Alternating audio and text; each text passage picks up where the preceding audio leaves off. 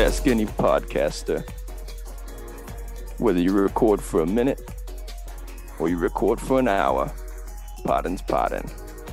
What's going on, everybody? Welcome to Radiovania Presents the FASTCAST, Episode 1, The Fast and the Furious 2001, the cult classic. I'm here. This is me, John Swansong Parker. Across the ways through the internet is Dominic Toretto, also known as Zachary Rotello. Zach, how's it going, buddy? I drink my wine a quarter gallon at a time. Quarter of a gallon. Yeah, so this is a interesting strategy for us. Interesting turn of I'll events. explain a little bit of what we're doing in a second, but you doing good? Super Bowl coming up, big Bengals fan? Good. Yeah. Real good. We're officially, week and 2 days away from Bengals being in the Super Bowl. It's been a tumultuous year for sports. I think none of us would have predicted this where we are, but I'm just glad to be. I think when John proposed this idea of this podcast to me, he said, what better way to celebrate the Bengals going to the Super Bowl than reviewing every Fast and Furious movie chronologically?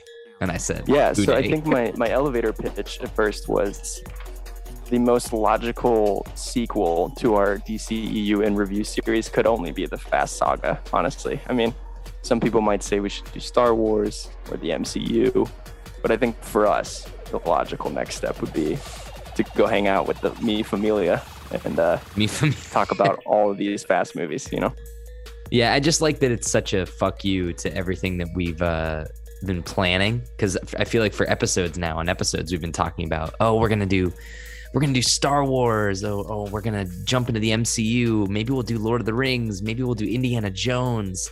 And then John calls me out of the blue one day and just goes, I've been rewatching every Fast and Furious movie and it's time. I can't argue with a pretty face like that.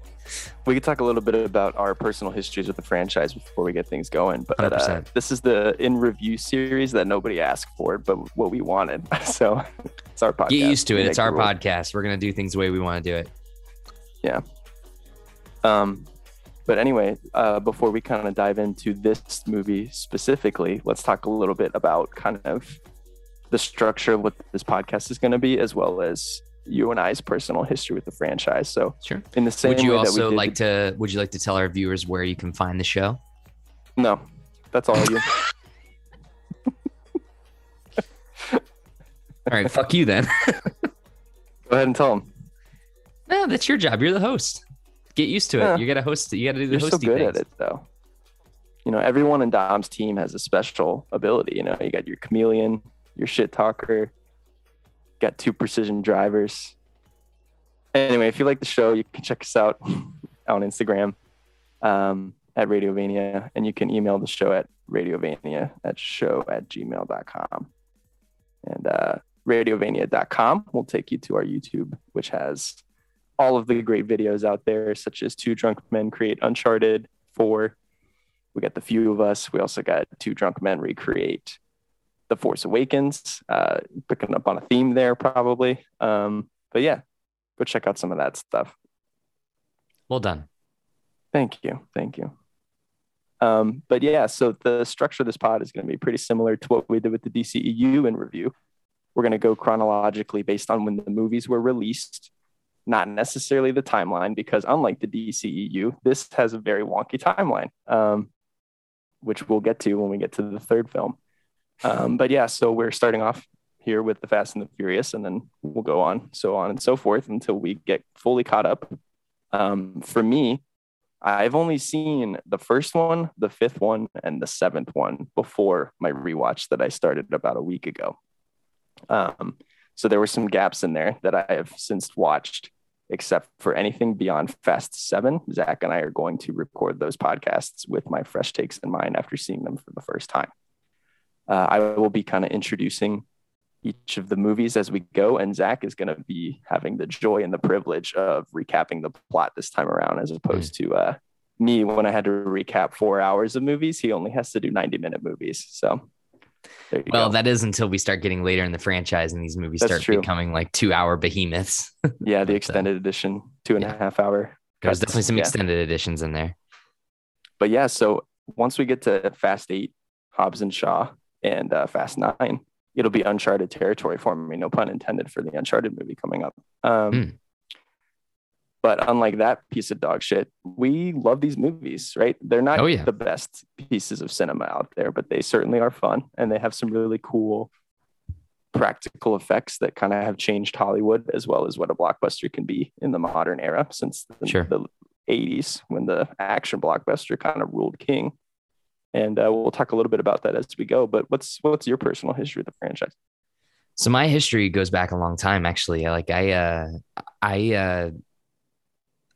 think I remember seeing the first Fast and Furious movie I ever remember seeing in theaters was Tokyo Drift, because it was kind of like a movie that I probably shouldn't have seen at the age that I was when I saw it.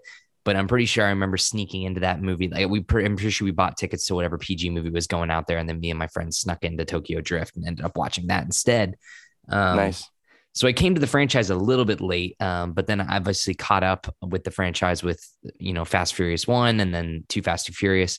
And then from Fast 4 on, I've seen every single one of them in theaters, except for I never made it out to the theater to see Hobbs and Shaw. I saw that one video on demand. But it's always been a franchise that I've really, really enjoyed in terms of action schlock, like action movie cheesiness. Definitely. It's like, popcorn it is, it is the definition of a popcorn movie. And, the Marvel movies have kind of taken that to the modern age, and they've done what they've done with those movies and made them family affairs and these giant event pictures. But for whatever reason, Fast and Furious has always been, I don't know. It's kind of been like the, not the ugly stepchild, but the little brother to those franchises. I feel like it has, like you said, like the movies do well box office wise. And we'll talk about that when we get into the box office for this thing. But I feel like they don't have as much of they're mainstream in a way, but there's also a huge cult following for the like lore of these movies.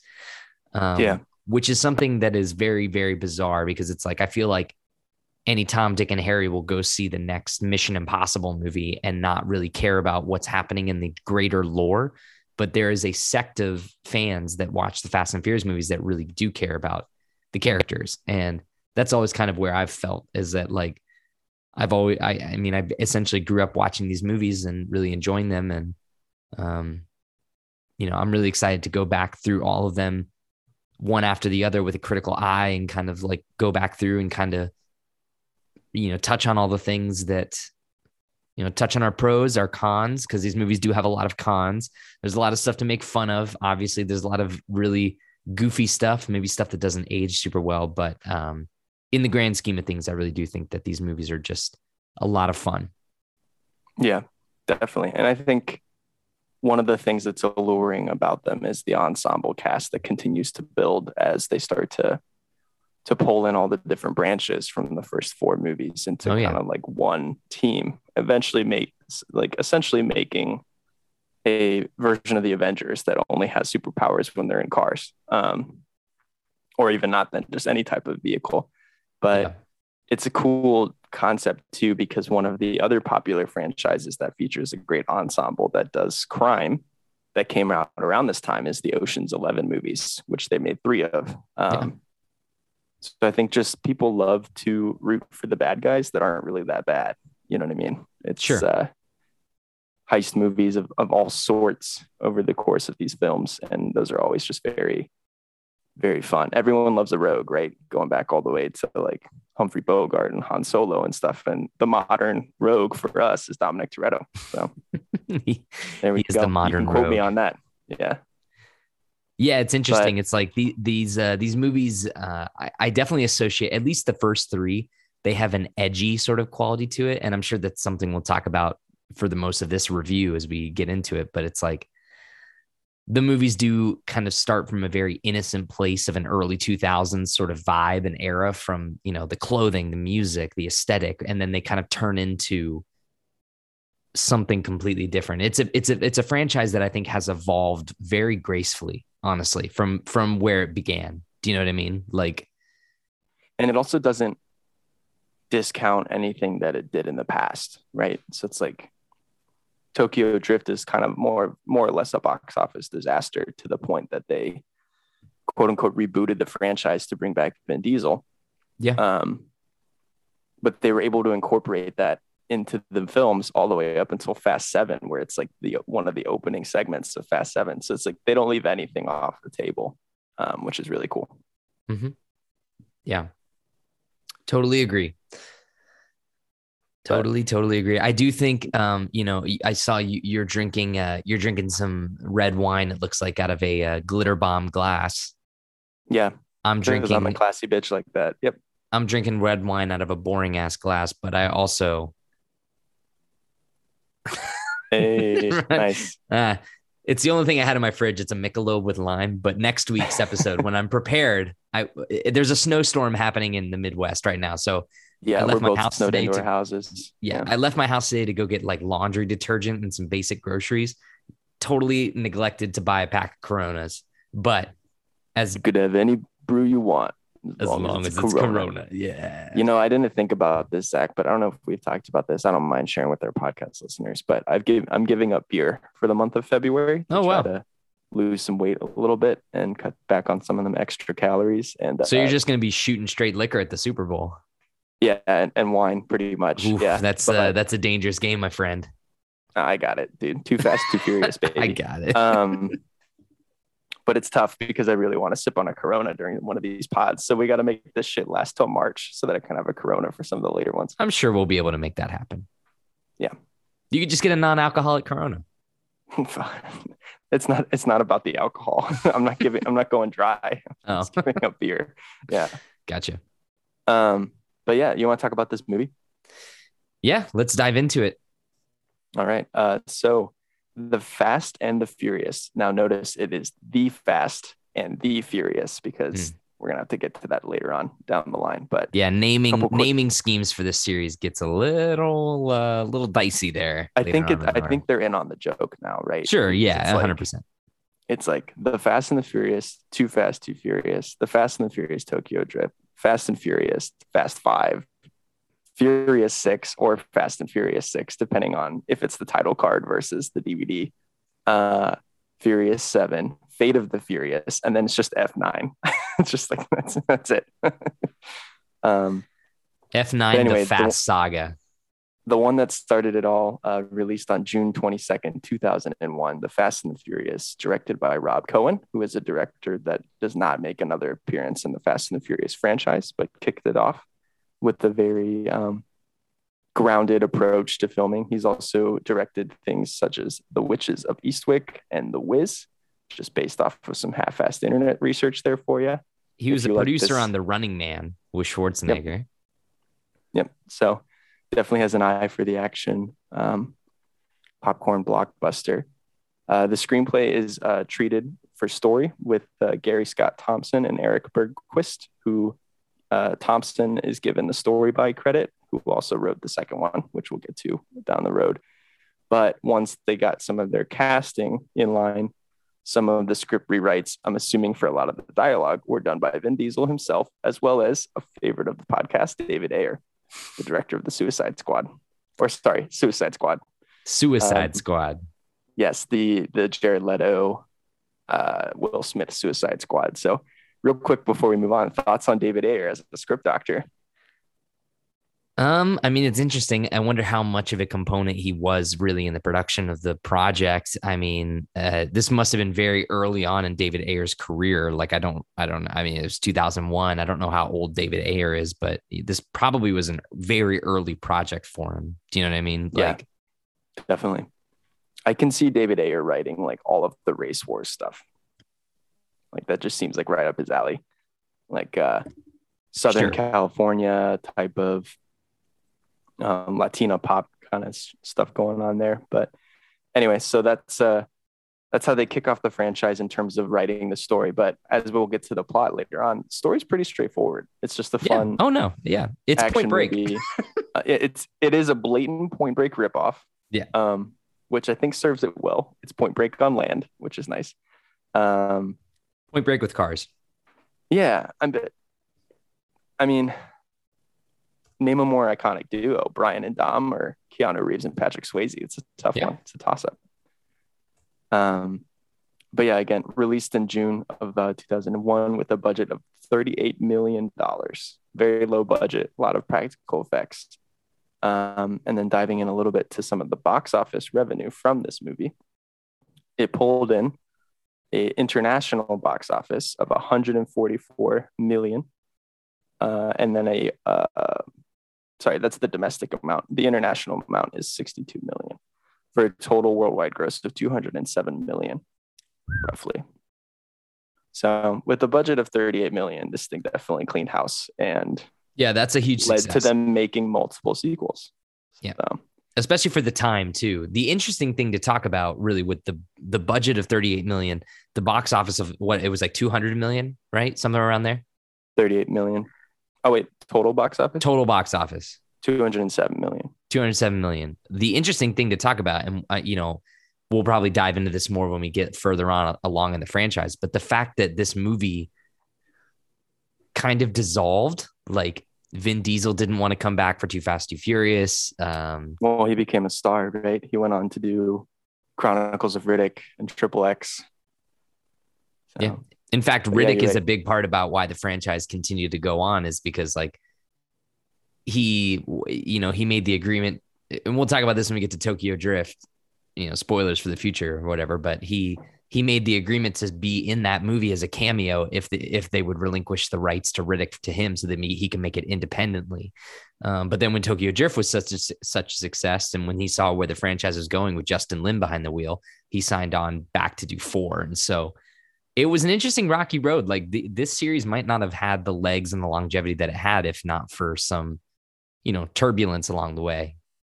There's definitely some great behind the camera stuff that we could get into between beef with the cast and stuff like that later on down the road. But oh yeah, there's some big drama. I mean, the one thing that they build this franchise around is the relationship between Paul Walker and Vin Diesel's characters, as well as their off-screen friendship. But yeah, there's that quote by the time they get to Fast 5 that Dwayne Johnson said, where he called himself franchise Viagra, where it's like he comes in and helps bring franchises like back up. So we'll see if he does that with the DCEU as well. But yeah, so definitely a box office juggernaut. Not all of them can speak for this, but this was for the time pretty big, especially in 2001. Definitely in 2001. I mean, like that's a lot of money. That's a lot of money in 2001 compared to now. Yeah. Zach, you like fruit? I do like fruit. Let's check out the old Rotten Tomato meter. So critic review out of 154 reviews is 54%, which is certified rotten on Rotten Tomatoes. But an audience score of over 250,000 plus ratings is 74%. I want to read you this critic review real quick because I think it's pretty funny. This is from December of 2010. So again, almost a decade after the movie came out. 2 out of 5 stars from Common Sense Media's Nell Minow, a top critic. They said, this is a bad movie. Bad movie. Skip it. That's the review. So that was a review from the time that the movie came out, right? That wasn't a review made later? No, that was from 2010. That was from 2010? Yep. That guy's an absolute fuckwad. Doesn't know what he's talking about. He obviously has never watched anything else except for this movie. Yeah. That's another ridiculous. movie from Variety, another critic. Okay. A gritty and gratifying cheap thrill. Rob Cohen's high octane hot car Meller is a true rarity these days. A really good explorationer and the sort of thing that would rule at drive-ins if they existed.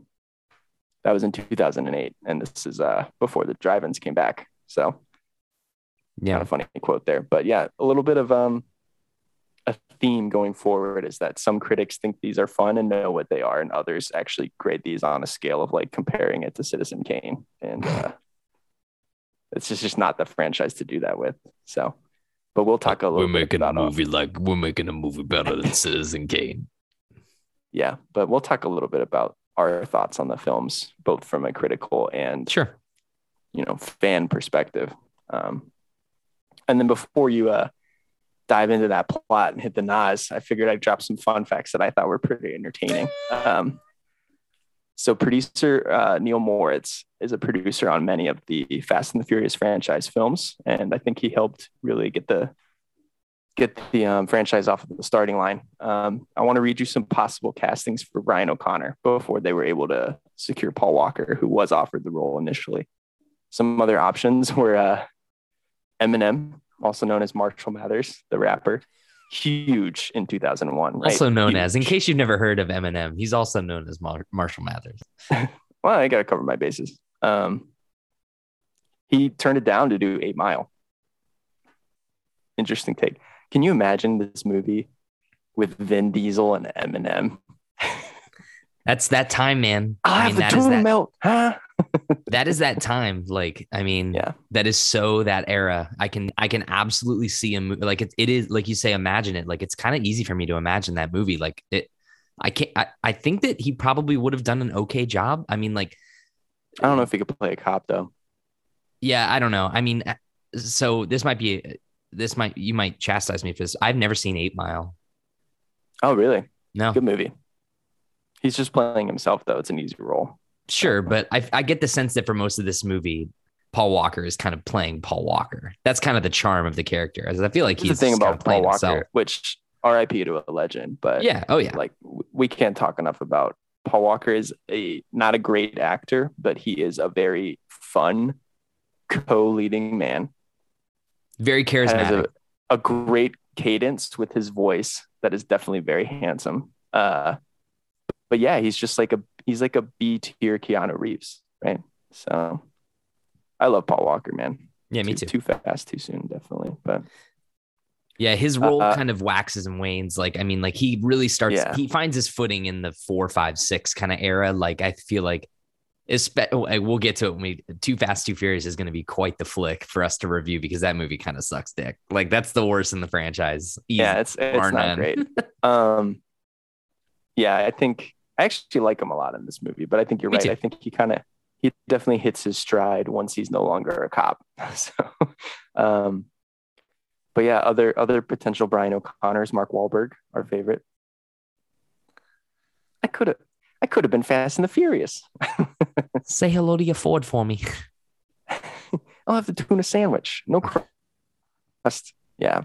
Listen, I don't want to keep shitting on Mark Wahlberg because I like one of his movies, but in the world where Uncharted comes out in 12 days, I don't like this guy right now. But this other potential casting does intrigue me. Christian Bale. Yeah. Before Batman, possibly could have ruined his chances of being Batman if he was in these movies. But still pretty interesting. I mean, I'm sure he looked at that script and was like, "No, fuck this, mate. Fuck this, mate. This shit." It's like, I'm not fucking ordering a tuna sandwich in this fucking major motion picture. That's a little Statham-y, but I like I like the idea of Vin Diesel calling him, being like, "Yo, Christian, we want you in this movie, dog," and he's like, "I'll come for you." But yeah, so obviously they wound up securing Paul Walker, who was coming off of another action movie in 2000, which I don't have off the top of my head. But I mean, for all intents and purposes, he was an unknown. Like, Pretty I mean, much. this is the movie that broke him. Pretty much. For me, this is the movie that broke Vin Diesel as well. I mean, like, he had been in Saving Private Ryan, and some other things, but like, this is his first like leading man role. Pop quiz. Do you know Vin Diesel's character name in Saving Private Ryan? Is it Vin? No, it's another Italian name though. Marco. Nope, it's Adrian Caparzo. Adrian. Exactly. By the way, they were watching. There's some scene in this movie where they're watching. There's a Sylvester Stallone movie that's playing on the TV. Do you know what movie that is? It was a Bruce Lee movie. Is it a Bruce Lee movie? I thought it was Sylvester Stallone that was running around on the screen. They're probably watching Rambo or something else that Universal owned. Yeah, so. It looked like there were robots in it though. That's what confused me. Yeah, definitely a Stallone movie then. Yeah. Like some Stallone B movie. I don't know. Yeah. Anyway, some possible Dominic Toretto's. Universal didn't want to pick up the film unless they cast Timothy Olyphant as Dominic Toretto. He's coming off of Gone in 60 Seconds, which is another like racing criminal-esque movie before this. After he declined the role. Yeah. After he declined the role, Neil Moritz was like, "What about Vin Diesel?" Therefore changing history for the years to come by casting him in this role. So Gone in 60 Seconds. Have you seen Gone in 60 Seconds? I have not. So we're talking specifically the one that Timothy Olyphant in was the one that Nick Cage was the leading guy in Gone in 60 Seconds, right? Okay. Correct. That is the worst Nicolas Cage movie because he is the most not Nicolas Cage. He is so boring in that movie. He's toning it's me worth down. a watch. Interestingly enough, I would say it's worth a watch because he's not playing a Nicolas Cage that you see a lot of charisma or character in. He's very much just playing like a very boring leading character. And it's so weird to see Nicolas Cage in a role like that because usually he tends to gravitate towards roles where he's going to be a little goofy or kooky or have room for like some improvisation or some uniqueness to the role. But in that movie, he's boring ass white dude number one. Like it's really, really fascinating. Yeah. I don't remember Timothy Olyphant in that movie at all. Don't remember him in the slightest. Yeah. But Timothy Olyphant's cleaning up right now in the Star Wars universe. So that's pretty cool. Shout out to my guy, Cobb Vanth. I hope you make it. Spoilers. Here's an interesting, also like possible castings. They weren't apparently shopping the role of Letty around that we found. But Mia Toretto specifically as the leading lady, Dom's sister, Brian's romantic interest, was shopped around to like a lot of early 2000s stars, which I think is fascinating. But they wound up going with Jordana Brewster. The first one that they actually offered it to was Eliza Dushku, who's in Jay and Silent Bob Strike Back. She's the one who totally see it, man. Yeah, she's the one who asked Jay to talk about the clit, which is just great. Also, TV phenom at the time, Sarah Michelle Gellar. She was also making Scooby-Doo around this time too. So big box office draw. Same for Jessica Biel, Kirsten Dunst, who was in Spider-Man around this time, which is crazy. And then Natalie Portman, who was in Star Wars at this time. Neither of those I see at all. No. The only one I see is the first one. Yeah, I think Elijah Dushku is such that era. So that makes sense to me. But yeah, Natalie Portman in this role, I can't think of a worse miscast than that. That is like, I don't know, just not the vibe. Mia has like, and especially as we go on later in the series, she has like a badass streak to her too. I mean, they even show it in this movie a little bit. Like she knows how to drive the streetcars and stuff like that. And she's a little bit rough and tough. She's come from a rough upbringing, but it's like, I just don't see that in Kirsten Dunst or Natalie Portman. Not in the slightest. No, definitely not. Quick thoughts just on Jordana Brewster as a whole. Are you a fan? Yeah, I mean, like, I think she's cute. She's very, very cute. She's very, definitely. I love her interplay with the guys that she knows. It really does feel like, I mean, like, the interesting thing to me is that, and we still need to give our like thoughts on the movie too. But like one of my big thoughts on the movie is it's interesting the way that it went with the romantic interests in this movie, because did you know one of the trivia is that I didn't see it on your trivia fun fact thing here, but Vin Diesel and Michelle Rodriguez were dating at the time of the production of this. Yeah, that doesn't surprise me at all. And this is one of my least favorite things about the franchise is I think that they have some of the least chemistry in the franchise. Like, oh, I disagree. I think it gets better. I think it does get better, but I do for a lot of this movie, it feels like they're like kind of like brother and sister. It doesn't really feel like they're like romantically involved, except for the gratuitous scenes of him like picking her up and like grabbing her butt and like putting her on a car and like making out with her and stuff like that. But it's like, I mean, the passion that they feel when she says, "I smell skank." Such a good line. Yeah. Meow. Well, talking about those two fabulous actresses, before this movie, Jordana Brewster and Michelle Rodriguez did not have a driver's license prior to filming, so they had to take the test, obviously, so that they could do some minor stunt work and or just be behind the wheel of a vehicle. It's very funny. My favorite fact about the movie. Yeah. 78 cars were wrecked on and off screen, which is interesting during the course of filming this movie. That number is going to increase dramatically when we get to Zombie Car.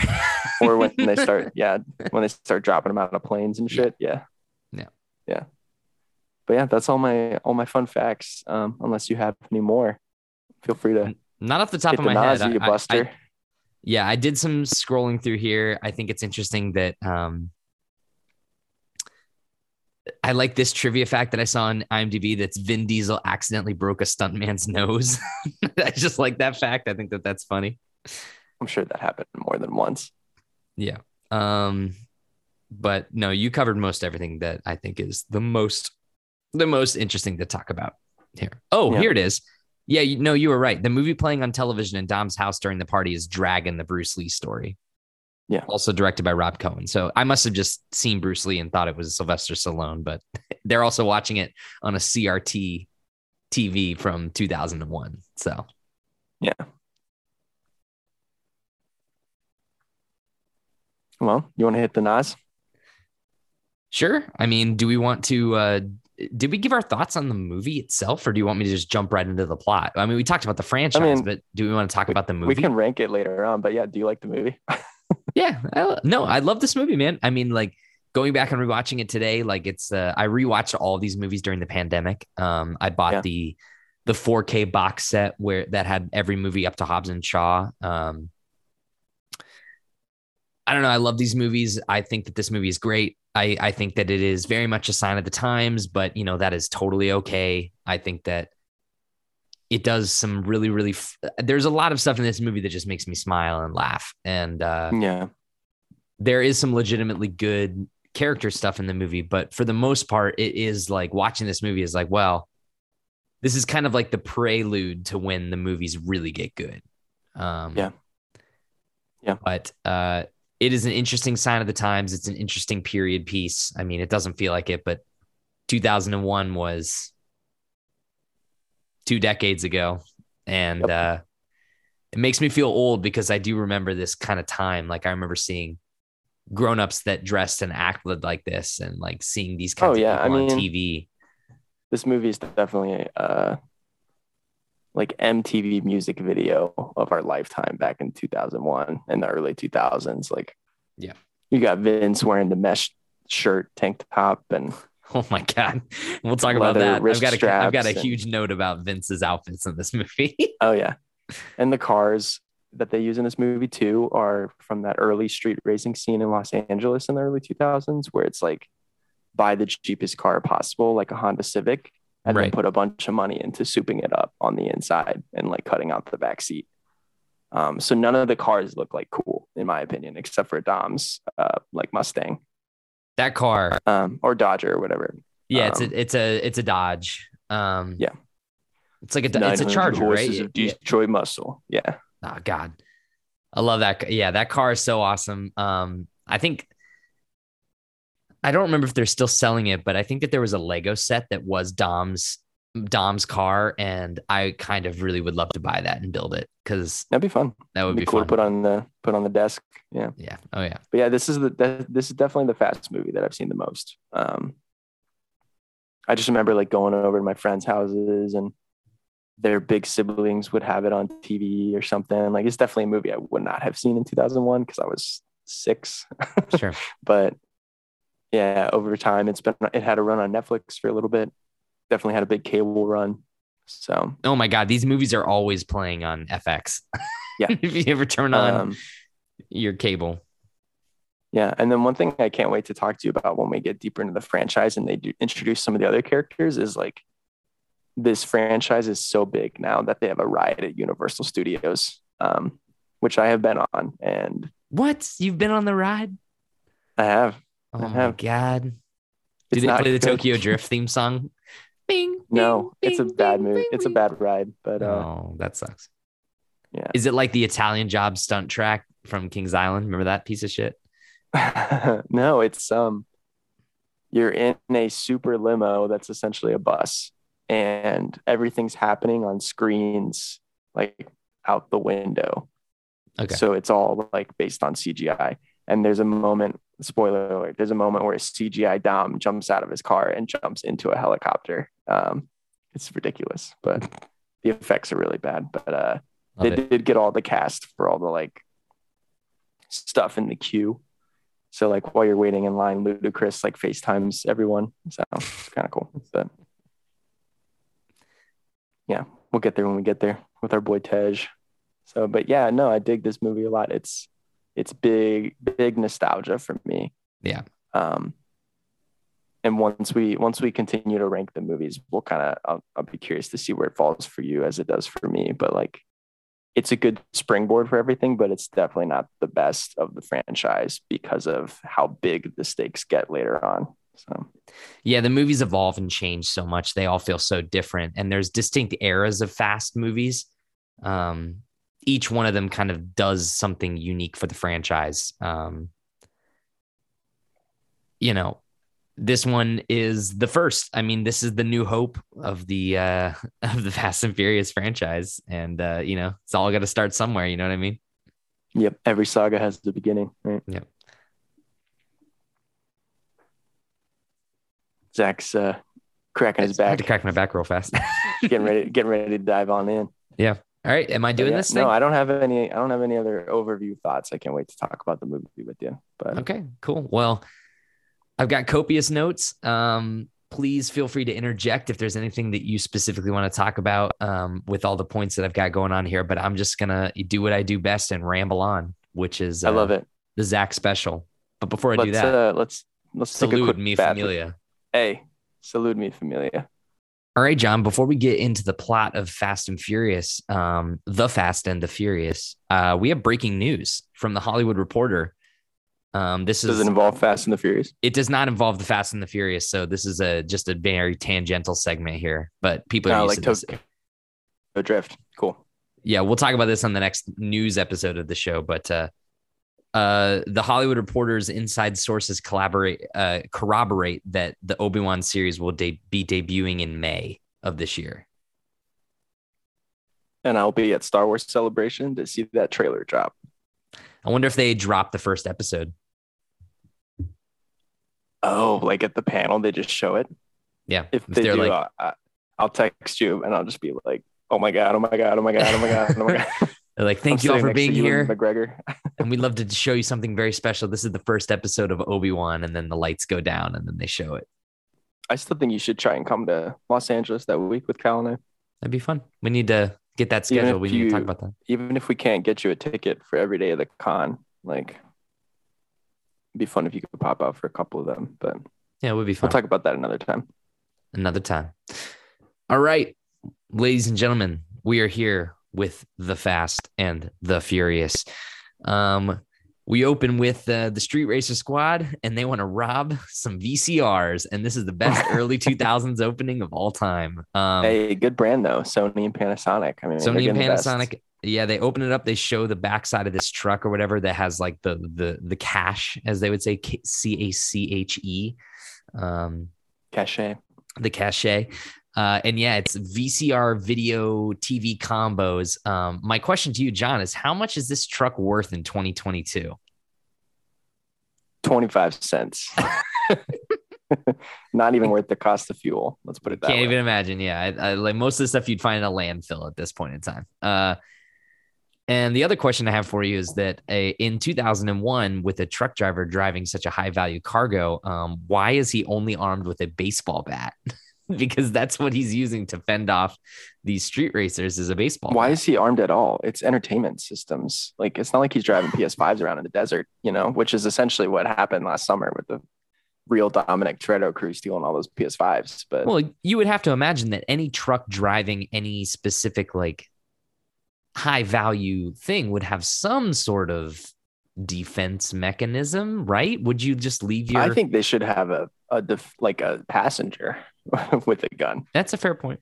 This is my big complaint, or later spoilers later on in the last chase of the movie, is the guy's trying to drive a truck and shoot a shotgun at the same time, as opposed to just like the Department of Transportation giving him a Teamster with a double barrel that can sit in his shotgun seat. And the other thing too is that, like, is this driver personally invested in this product that he's hauling, or is he just a driver? Because if he's just a driver, why does he give a fuck? Well, for positions like this, just to give you a little behind the scenes kind of stuff, as a former delivery driver, if you're delivering specialized cargo, you get bonuses. And there's inherent risk involved with delivering something like that, right? Correct. That's all I can reveal for my NDA with UPS. Well, yeah. So we have this intro scene here with the theft on the car. You have the street racer cars coming up. They have the neon bottoms. All of them are synced up. I remember that this was heavily featured in the trailer. I also remember this being just a really cool scene when I watched it for the first time because they're driving under the car. They have the construction on either sides of the roads. They have the cars go underneath and then they come back through the other side. I just remember that being really cool. The all black car with the tinted windows and green underneath it is like kick ass looking. It's very dope. Yeah. And that's the thing too. Like maybe I'm going to ask you this real quick before we dive even further, but like, what's your interest in cars? Because like, these are action movies, but like, do you have any interest in like street racing or cars or like cool cars? Like, does that aspect of entertainment or technology interest you in any way? Definitely entertainment. I mean, I was a delivery driver for UPS, but I consider myself to be a pretty good professional driver. I've never raced before, but I would love to, honestly. But I mean, like we gotta get the elephant out of the room. I can't drive stick. Can you? And like to be a racer, you gotta drive stick. No, my dad tried to teach me how to drive stick when I was in like high school, and I panicked, and it was an awful experience, and I can't do it. So yeah, I've never tried since that one time. You want to learn how to drive stick? Fuck yeah, dude. You know what we should do is, that would actually be a fun like bachelor party thing. Is like if we have a bachelor party in Vegas, we should go to Race Wars. We go to Race Wars. Exactly. Rent out, because I've seen people that you can go to, like, you can pay money for like a group to go to like a racetrack in the desert, and they'll like teach you how to drive like a fast car or whatever, with a professional in the car or whatever. Like that could be a fun time. But like a professional NASCAR driving is so different from like driving a souped up street car, like a Honda Civic 2000 or Mitsubishi 98s and stuff like that. Yeah. Yeah, dude. No, I cars are like, I'm not super up to date on like makes and models and all that kind of stuff, but I love driving both. It gets me where I'm going, and I love the feel of the road underneath my feet, gripping up on that steering wheel. Yeah. So. Yeah, I'm not a huge car nut. Like we have a good friend, Nate, that we should probably, if we ever get to like a really technological episode of the show, we should invite Nate on to info us on some car knowledge, because I feel like he'd be able to drop some serious knowledge bombs on us. Well, we should definitely bring him and Carly on for Tokyo Drift, because he could talk about drifting, and Carly, I know, loves that movie. So yeah, I think that'd be a fun pod. That would be a fun one. Yeah. You ever tried to drift before? No, like, other than like drifting in the snow and like parking lots when we were stupid ass kids, you know what I mean? The only driving stunt you've done is hydroplaning. Yeah. Bing, bing, bing, bing. But yeah, so the heist, it cuts off at a really interesting time, because we don't get to see like the end of the heist. It's just kind of like, nope. They drive away past the construction, and then it pans up to this shot of Los Angeles. And then we pan down, and welcome to the show, Paul Walker, Brian O'Connor. He's test driving a racing car, a neon puke green racing car on this like track in the middle of nowhere. It's also at Dodger Stadium. It's the parking lot. Yeah, it's like right outside Dodger Stadium. It's also the most egregious use of shaky cam on the planet Earth. There's a one shot of the car that's driving, and it's like the camera's like jumping up and down. It's awful. Yeah. It's really, really bad. Definitely. Yeah, so he's driving this car. We don't really have we have no context for the character. He's just he tries to drive it. He tries to go real fast, and he gets upset when he can't do it 100% perfect, I guess. They reveal that he's a cop in the trailer though, right? So that's one of the things that I think is interesting, is that, I think that twist was revealed in the trailer. But if you go into this movie not knowing that, like, you're in this movie for a good hour before that twist really even comes up. I actually think it serves the movie better that you know that going into it, though. Really? Because otherwise, like, I disagree. Otherwise, why would I go see it? Like, I don't care that much about street racing.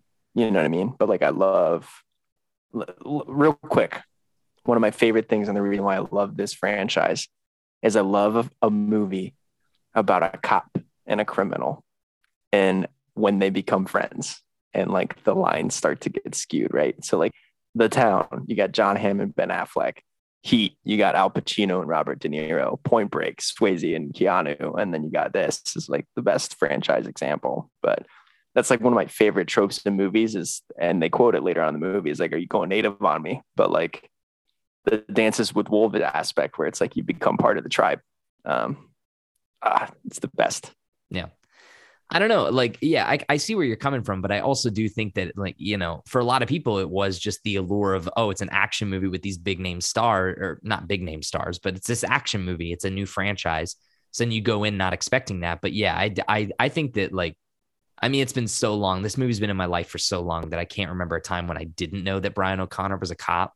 But I'm just trying to imagine myself going back into this and then not knowing that. Like, I think you'd be genuinely surprised. Part of the thing too is marketing is terrible in the early 2000s. Like, they showed everything that they needed to get your ass in the seat, and they don't really care. So, you know, movie trailers would spoil the entire movie back then, and people didn't care. They just wanted to know what they were getting into. Like, yeah. But yeah, so Brian's racing his car. He drives out. We don't really get to see that. He gets another panoramic shot of the city of Los Angeles. And then Brian, it's a good Los Angeles movie. Yeah. It's if you don't mind me interjecting real quick. Do you like Los Angeles? I've never been. I've only ever been to the Los Angeles airport. Oh my God. You would love LA, dude. Love it. La La Land. I'm a huge fan of La La Land. I've just never been to the city. I've only ever seen it. My top 5 LA movies. Ready? Sure. In no particular order. Heat, La La Land, The Fast and the Furious, Furious 7, probably. Even though it takes place in Abu Dhabi. It's in Los Angeles for some of it, though. Yeah, that's all I got. That's 4 out of 5. I'll have to come back to you. Cool. So we cut from that. Brian O'Connor's walking up to the Toretto Cafe, which where is this? And can we go there for the Fast 10 finale? I don't know if it's an actual building, but it definitely never comes up again, which is unfortunate. No. I mean, it does come up again once in Furious 7, but they just talk about the tuna melt, though. They don't really talk about, like, they don't talk about the cafe, but they just show it. They show, like, one of my favorite lines, but we'll get there when we get there. I'm in no rush to get there. I'm going to be a mess when we do that pod.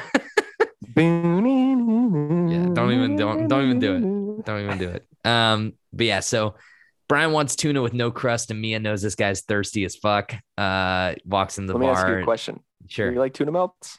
I don't like tuna very much. Okay. Tuna melt is definitely like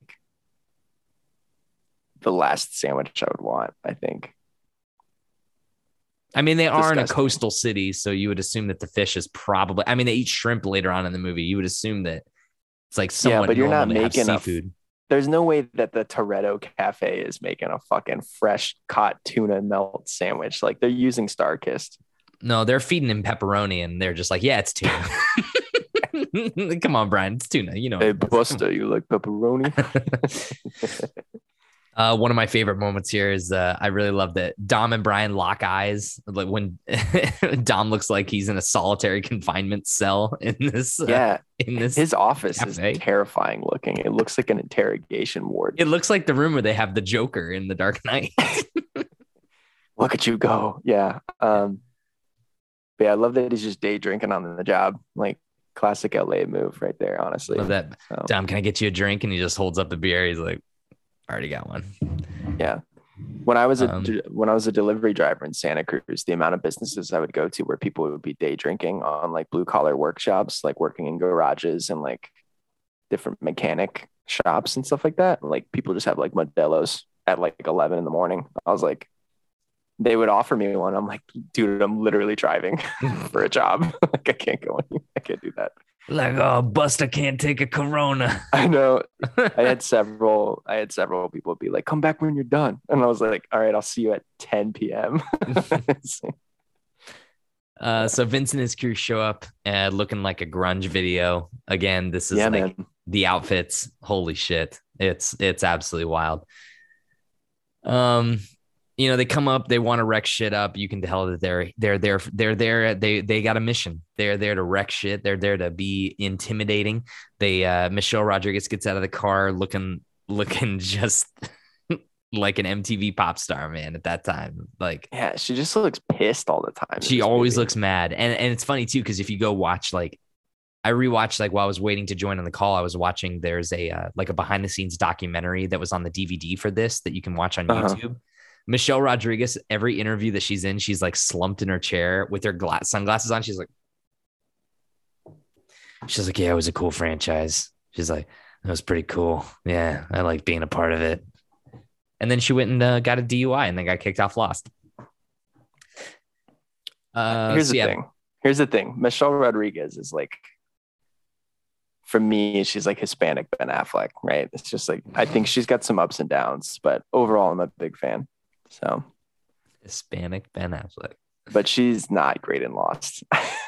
No, she's very bad in that show, actually. Ana Lucia Cortez. Real quick before you move on, I do think that this is a good, like, it's definitely not the first time they meet, but it's like a good meet cute for Brian and Mia. And I hate using that term, but we're two men almost in our 30s, and I get really emotional about their family. And I think they're really great together. And I think Jordana Brewster and Paul Walker, even though they're both not great actors, I think the scenes between the two of them are really good. Yeah, they definitely have good chemistry. It is very of the time, though. It's just like hot blonde dude walks into a bar, orders a sandwich, ogles the waitress. Then they kind of fall in love because he's kind of a badass. Like, you know, he's a hunk. But he's a hunk. It is what it is, but it is very cute. There's more like, there's better examples of this later on in the movie, but I don't know. I like the interplay between the two of them in this scene, especially once Vince comes up and starts like accosting him at the bar, and then she's like, "What do you want?" And he's like, "You look good, Mia." After like him and Paul Walker stare at each other for like 10 fucking seconds. Yeah. So Vince stares down Brian, tells him to get to McDonald's, and then he uses a very problematic slur. Yeah. He's running to the car. First and only use in this movie, which is good. There's a couple of early 2000s fuck ups in this movie in terms of language, but I love how he says he should go to Fat Burger and get a meal for $2.95. A double and fries for $2.95. Zach, we can't even get a cheeseburger for $2.95. No, dude, a number 10, which is the McNugget, like 10 piece with fries or whatever. Isn't that a number 10 right now? Number 9, something. I don't know. I haven't been to McDonald's unless I'm like getting breakfast in forever. Yeah, the last time I went to McDonald's was like a month or two ago. It was like driving. I think it was when I was driving to Cleveland last time, but yeah, I think a 10-piece McNugget with fries and a drink is like almost $8 now. So yeah, perspective. I don't know if we ever talked about our McDonald's orders, but back in the day, mine was the number 7, which is the 2 cheeseburgers with fries and a drink. And that clocks in, if I remember, around like $7.50. So that's definitely $10 now. Double cheeseburger with fries for $2.95. I would kill somebody for that deal to come back. So yeah, they fight. Dom intervenes. Mia goes to things like, Dom, can you please help or whatever? Yeah, she's like, can you get out there? And he's like, what'd you put in that sandwich? Yeah, what did you put in the sandwich? Yeah, that's a good line. Before that, one of my other favorite lines is Letty going, Dom, want a drink? And he just holds up the can without even turning around to look at her. Oh yeah, that's great. But yeah, they fight. Dom intervenes. They kind of like they scrap for a little bit, but then like Dom eventually pulls him off and he's like, "Hey man, he was in my face. I'm in your face." Yeah, which is one of my favorite Dom lines. Is just like he's exactly saying exactly what. Don't push it. You embarrass me, he says to Vince, and then I just love the interaction. Hey man, he was in my face. I'm in your face. It's so great. I mean, one of my favorite lines is actually, I think, pretty clever, is when he's like, you work for Harry's Garage, right? And he's like, yeah, I just started. He's like, well, you were just fired. Yeah. It's just a great one-liner. Yeah. And then, so speaking of that, Brian O'Connor was just fired. He scrambles out of there as fast as he can after the fight. And then he goes back to the garage and, he talks to, it's Earl. Is it Earl or Ted? Is it Ted? I thought it was Harry's Garage. Is it Harry's Garage? Yeah, it is. I No, don't yeah, know who it the is Harry. character is, honestly. Yeah, so Harry says like, "Hey, like he just called, like you can't be messing around with this kind of stuff." And he's like, "What did you tell him?" He said, "I just told him that good help's hard to find." Um, and then it's the whole thing where Brian's kind of sets up. He's like, "I need Nas." and then we're on to the first street race number 1 time, Yeah. man. We get Let's go, baby. This is yeah. a great scene. Yeah, we get the This transition is like a from good daytime to 10-minute night. stretch. Yeah. This is the first action-packed set piece in the movie. You got all these people hanging out in this giant, like this inner space between these two buildings. Whatever these buildings are, I have no idea. If they're residential, then these people are absolutely fucked. If they're commercial spaces, then that's probably the smarter way to go. They could just be abandoned. We don't know. There's probably a lot of abandoned real estate in Los Angeles.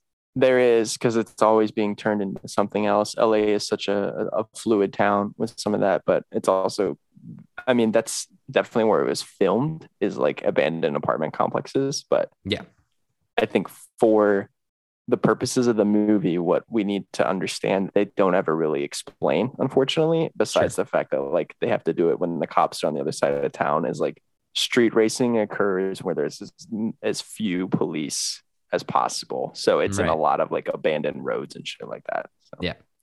Yeah. And I mean, like, just to talk about this scene, like the clothes and the music, Jesus Christ. There are. Plus, like, Ja Rule is in this scene. Yeah. He's a character in this movie. Ja Rule was in the scene. Monica!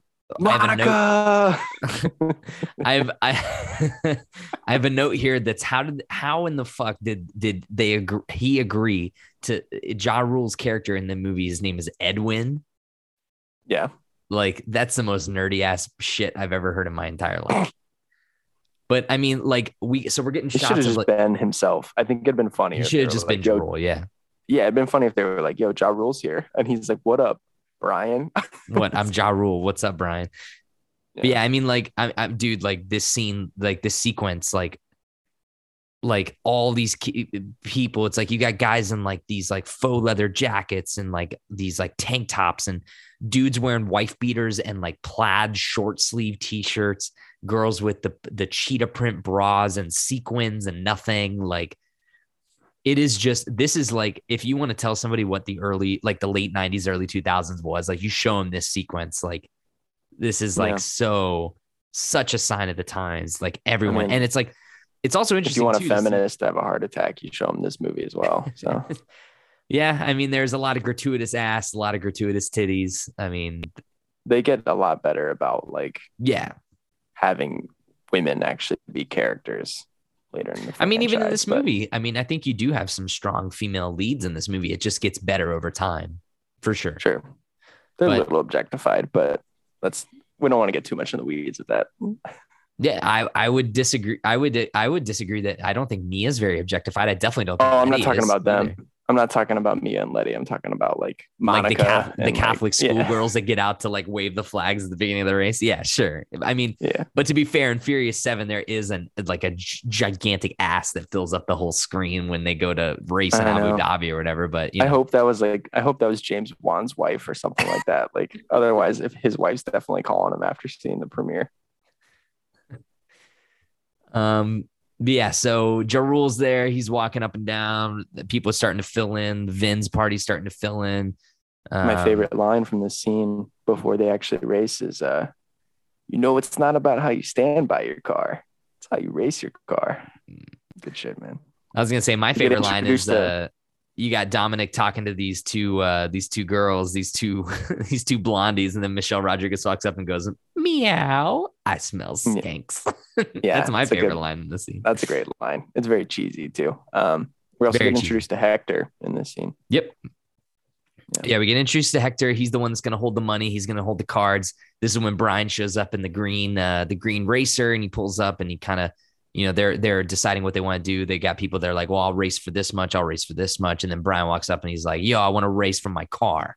And I got the pink slip right here. Yep. He's like, tell you what, if I win, what does he say? He said, if you win, you get to keep the car. And he goes, if I win, I keep the car and I get the respect.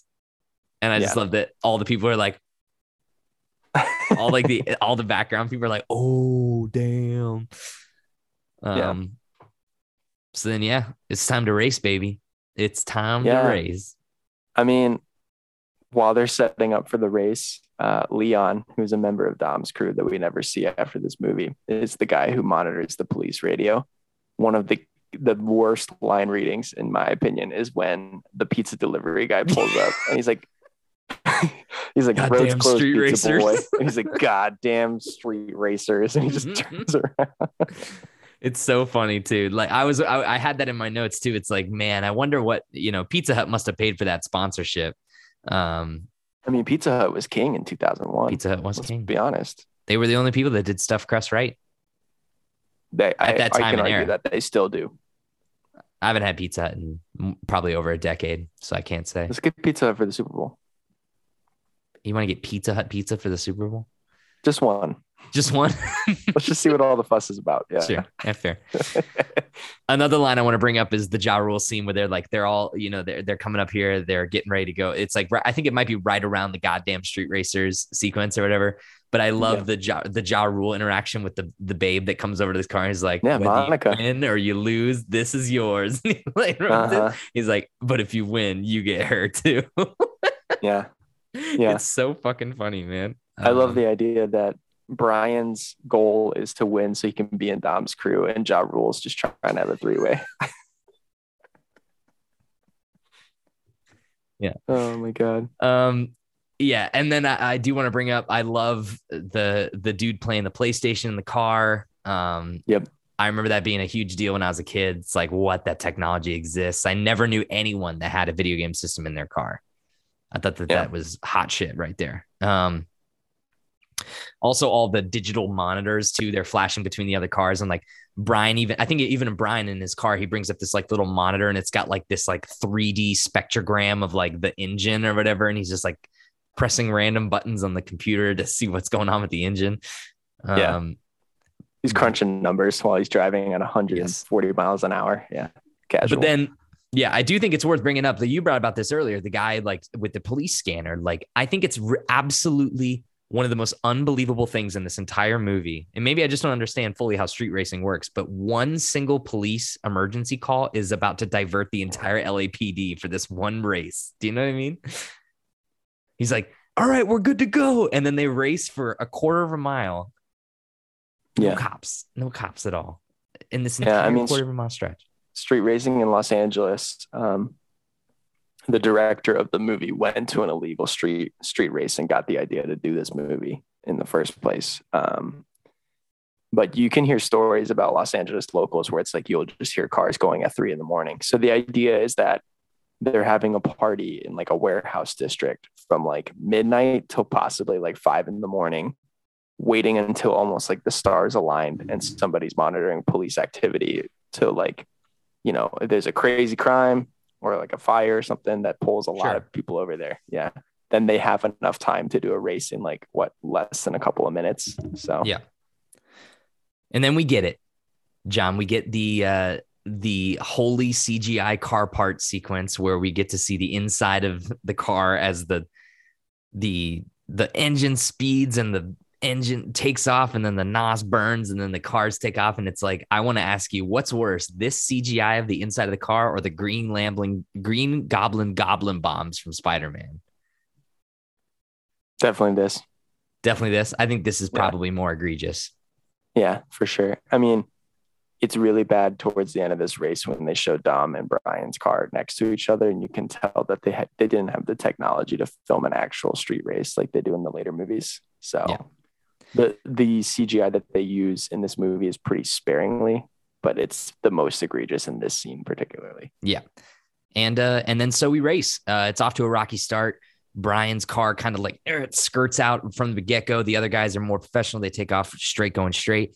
And then we start getting the blurred lines on the outside of the car where it looks like, did you ever see Speed Racer? This scene always reminds me of Speed Racer, where it's just like, it totally looks like they're in like space shuttles and they're like rocketing past all these buildings. But this is a quarter of a mile. Remember, I live my life a quarter mile at a time. This is a quarter mile race, but yet this race lasts for, I think, 1 minute and 30 seconds. So It's pretty amazing. Yeah. So the race happens because they have to spend half of that time having Ja Rule shout, "Menage, Monica. Monica." So yeah, Brian hits the Nas and he blows past Ja Rule and he blows past the other guy, and then he's neck and neck with Dom, but he just pulls it a little bit too early. Danger to Manifold, and then the car starts breaking down. He hit the Nas too soon. He tries to hit Nas too. It launches him forward a little bit. He's moving past the thing, but then he starts seeing the car literally bust apart from the inside. Like the passenger seat thing falls down. There's nuts and bolts flying. This thing is scraping. He ends up falling behind, and then almost just neck and neck right there. And eventually, there's one sequence he does kind of like briefly pass by Vin a little bit, but Dominic Toretto knows what he's doing, and he hits the Nas at just the right time, and he blows past him to the finish line. Yep. In the first of many victories by Dom Toretto against Brian O'Connor. Yeah. So then we get the scene, maybe my second favorite scene in the movie, one of my favorite scenes in the franchise. I think this is inarguable, indisputable.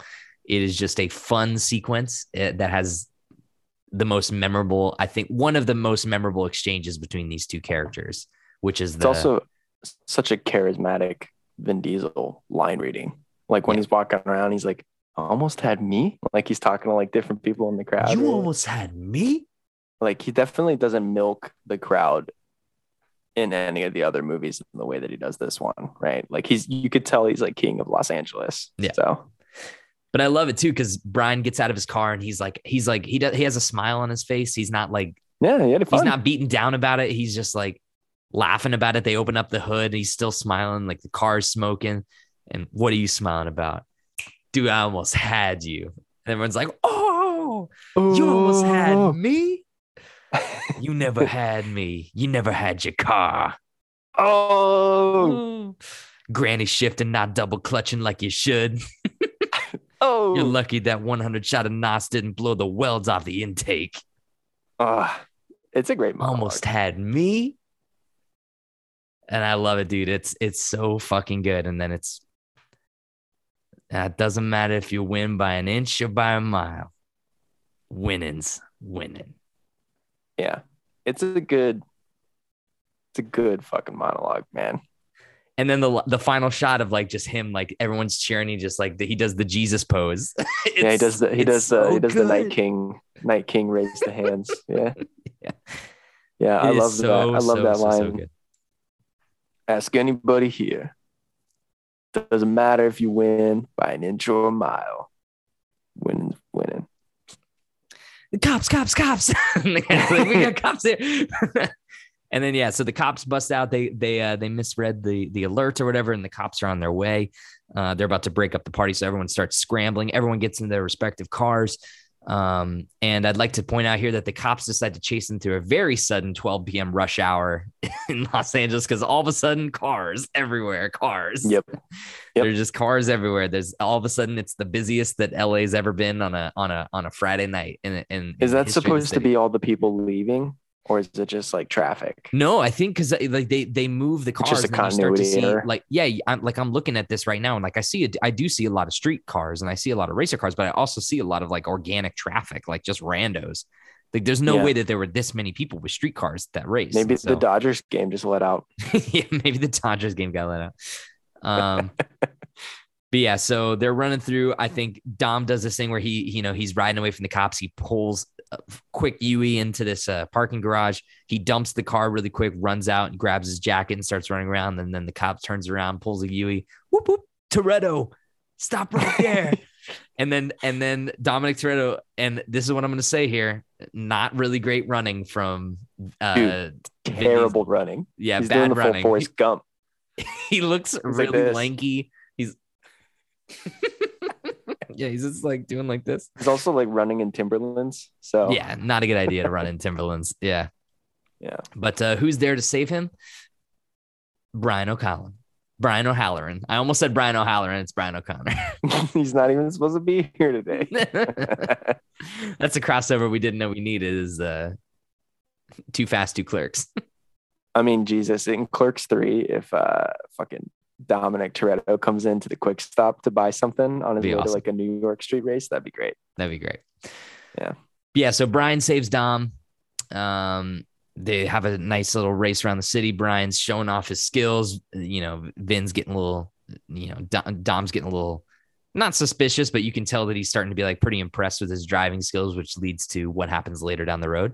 But then it's interrogating him a little bit. Yeah, he's interrogating him a little bit. He's like, "Oh, where'd you come from?" Or he's like, "Whatever." He's like, "I did a little bit of dirt on you." It's like, "Oh, how about that time where you were boosting cars in Alabama or whatever?" And he's like, "His Arizona, but Arizona, yeah, right." 2 years, like, 2 years for boosting cars. Yeah. He's like, "And I'll never go. I'll die before I go back." But yeah, then I love that line where he's like, "You ever done time?" He's like, 2 years at Lompoc, never going back. I'll die before I go. I'll die before I go back. Yeah. So then they're driving around, they're trying to get away. And then the motor gang skirts up and holds them at gunpoint. They say, "Follow us." And then Brian and Dominic are taken to the stronghold of Johnny Tran. Johnny Tran, little Johnny Saigon. Yeah. So seems like Johnny Tran was a little frustrated because it sounds like Dom Toretto had disregarded their truce to stay off of each other's turf. And they kind of just like accidentally skirted into their neighborhood trying to get away from the cops. There's a scene here. They're trying to intimidate him. They're trying to, get information out of him, but then they end up shooting the shit out of Brian's car.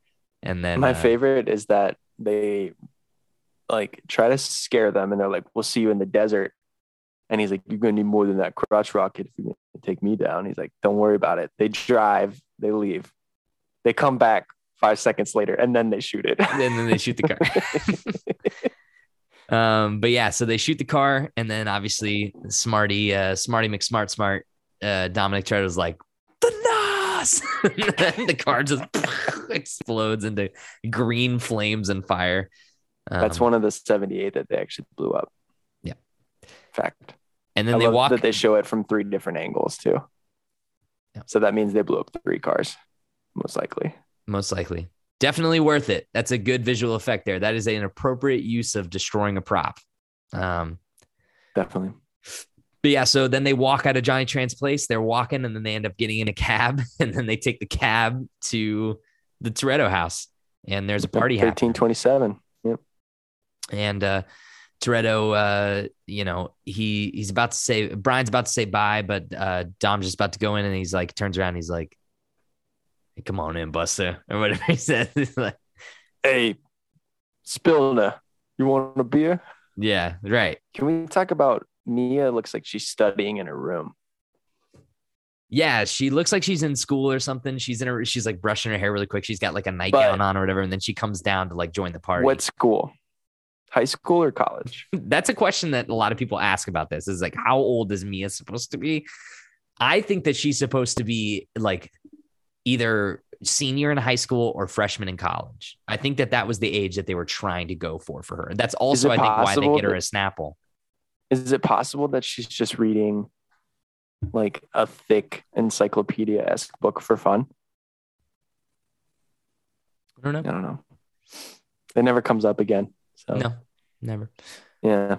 Yeah, so the party scene, it's the most 2000s party of all time. It also includes a lovely shot of Vince playing a Slash Les Paul guitar, electric guitar, which makes me laugh. That he's like laying on the floor in the middle of a party playing PlayStation. Yeah. Yep. And we got the scene, man. We got Jesse's like fondling some girl, and then there's the whole, "Why'd you bring the Buster here?" "Because the Buster just saved my ass," or whatever he says. Yeah. Yeah. He didn't run for it when the cops showed up. Yeah. I mean, he's showing his allegiance towards Brian early on, and it's not making Vince happy. Yeah. Because the Buster just kept me out of handcuffs. That's what he said. He didn't just run back to the fort. The Buster brought me back. And then, he is like trying to make sure that Brian knows that he's welcome. And then it's one of my favorite lines is like, "You can have any brew you want as long as it's a Corona."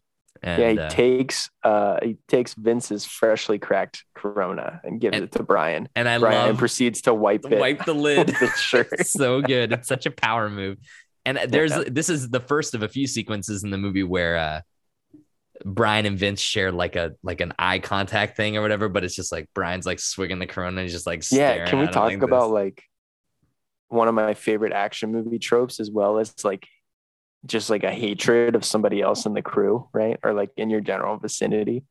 Like in Karate Kid, Daniel San and fucking Johnny just like hate each other from the get-go. They just hate each other. And Vince and Brian do not get off to a good start, and it continues into Fast Five, which is awesome. Yeah, I mean, their relationship, no super discussing anything going on in the future. But yeah, I love the way that they expound on that character too, because he is just this movie, he's just an obnoxious little bitch the whole fucking movie. Even Make up your to own when goddamn popcorn. yeah. Yeah, so you can have any brew you want as long as it's Corona. There's the No whole thing going limes. back. Say it again. Tough luck. No limes. Tough luck. Yeah, I mean, Come on. I've heard that I mean, limes are hard to find on the West Coast. You know, there's a shortage. Dude, California, you can get like 100 limes for 10 cents. Like they're just giving them away. I had a house on my delivery route that had a box of limes on their front porch and said, please take as many as you want. Please take these limes. I used to take 5 limes home every day, and I'd use them for like guacamole and shit. Like, yeah, there's lime trees everywhere. So it's awesome. Just go outside, Dominic, and pick one out of your front yard. Jesus. So Dom and Letty go up the stairs. They're obviously about to get into some real adult shit there. Brian walks back. Drive his stick. Yeah. Brian walks into the party. Vince and those guys are being a little bit obnoxious. He eyes a pistol that's on the table, but before things get serious, Mia drops in and she's like, "Come on, Brian, can you get me a drink?" And she got ready really fast. She got ready real fast. And Brian, being the gentleman that he is, does go and gets her a drink, and he gets her a goddamn Snapple. You like Snapple? Not really. I mean, it's not great. There's better iced tea out there. Yeah, I agree. I would rather have like an Arizona iced tea or an Arnold Palmer, like one of those big tall 99-cent canned teas or whatever. Arizona has the monopoly on the tea industry, in my opinion. I think I'd rather have a Lipton than a Snapple, though, if I'm being honest. Ugh, I don't know. Lipton bottled drinks, like Lipton black tea. Like I'll buy a box of the Lipton black teas and I'll make iced tea in the summer. Like I'll just put them into a vase or whatever and make iced tea. But like the Lipton like bottled drinks, I feel like they always taste way too artificial. Oh, I'm talking about the canned ones that you used to get out of vending machines in like 2005. I don't remember these. Lipton iced tea with lemon. Anyway, back to you. Back to you. So yeah, then the next scene is he gets a snap before they go up the stairs. We don't know what happens after that. But the next day, Brian is pulled over. She shuts him down, right? Like you think that they might hook up, and then she's like, "You stink. You gotta take a shower." And that kind of shit. That's Unless we're assuming that they shower together, which is like that's really forward. That's pretty hot though. Yeah, I don't know. I'm trying to look for the subtitles. I don't see them. She's like, first you need some rest. She goes, my brother likes you. He usually doesn't like anybody. Brian's like, yeah, he's a complicated guy. What about you? And she's like, I'm simpler. So there's that whole exchange there, but I don't think that they don't hook up or anything. I think she just is like, oh yeah, you need to get some sleep. That's what she says. She says you need to get some sleep and definitely need a shower. There it is. So you were right. So yeah, after that, they split apart. Mia maybe gets a shower. Maybe Brian gets in there with her. Maybe a little shower buddy action there. You know. Let me lick you up and down. But so yeah, the next day, Brian's driving around in that shitty red truck, that red Ford truck that is like so fat and ugly. It's just an ugly looking truck. But he gets pulled over. This is the whole thing. Put your hands on your head, behind your head. He steps out of the car or whatever, and then the officer looks up and he's like, what did I do? And he's like, oh, and he gets him in the car, and then we find out. What do we find out? Are you a cop? Are you a fucking cop? So, yeah. That's my best Departed quote. Are you still a cop? So they take Brian to this like mansion where it's like wherever they're having the sting for the police officers. They uncuff Brian. And it's like he's like, oh, why'd you cuff the handcuffs so tight? He's like, well, I like realism. He's like, so he brings in, they're talking to him or whatever, and we start to realize that Brian O'Connor is actually a police officer. Undercover. Yep. The arrest was a ruse. The house that they're workshopping out of looks like Franklin's house in fucking Grand Theft Auto 5 in Los Santos. Oh, yeah. See that. But also Brian's boss in the police department is Ted Levine, who plays Buffalo Bill in Silence of the Lambs. Oh, wow. I did not make that big connection. Fat person. Yeah.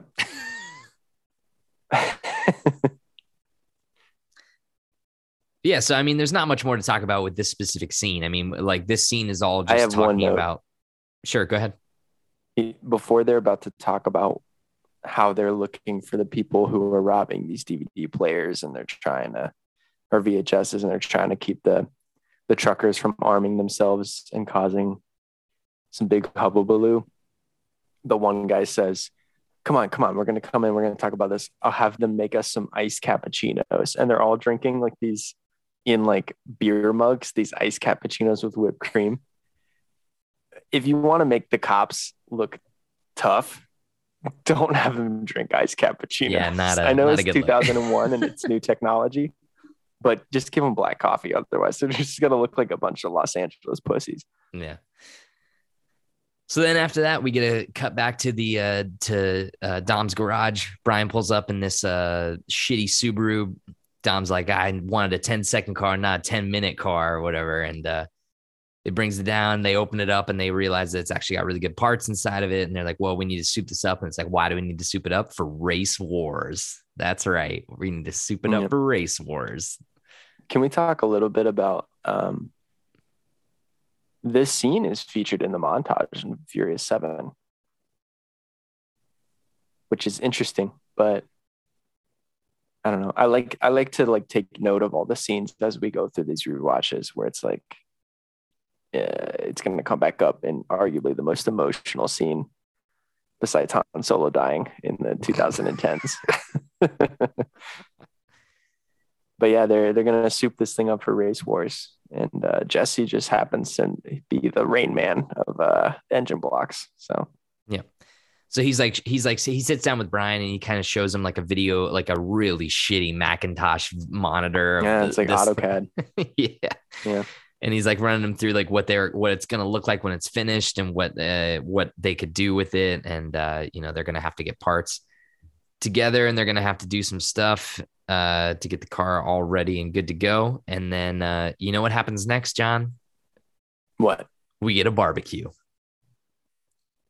First of many. Hey, whatever that song plays, it's like, yeah, this is a great scene. Yeah, great scene. Totally. Yeah. So we get the first barbecue. It's at Dom's house. Jesse's there, Brian's there, Mia's there, the whole family's there, everyone's hanging out. Vince shows up with the groceries and then immediately leaves once he sees Paul Walker after their third eye lock. Yeah. And he doesn't just show up. He doesn't just show up with the groceries. He shows up in a camouflage wife beater underneath a mesh wife beater with like bell-bottom jeans on. It's the worst look ever. Whoever designed that costume should be sent to the pastures and put I mean, down. I think 9 Inch Nails designed it, honestly. That's a good point. So then we get one of the most seminal things, one of the things that comes back for the rest of the franchise. Jesse reaches in and grabs a piece of chicken and hey. Can we talk about that chicken real quick? Sure, go ahead. Looks so good. So Dom's charcoal grilling some chicken. Classic Southern style barbecue. Mad respect, Dom. Mad respect. Yeah, mad respect. But yeah, Jesse reaches in, he takes a piece of chicken. Dom says, hey, you reached in first. That means you get to say the blessing. And then we get the world's worst prayer of all time, but I love it. Yeah, the prayers definitely get better. Thank you for providing us with the direct port nitrous injection. Everyone's like, he's praying to the gear gods or whatever.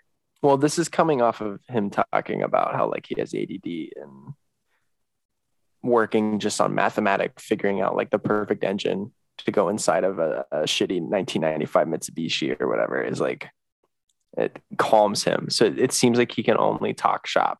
You know what I mean? Like, Yeah. he does not have good social skills. And this is in a time also where Hollywood would love to do stuff with people with different,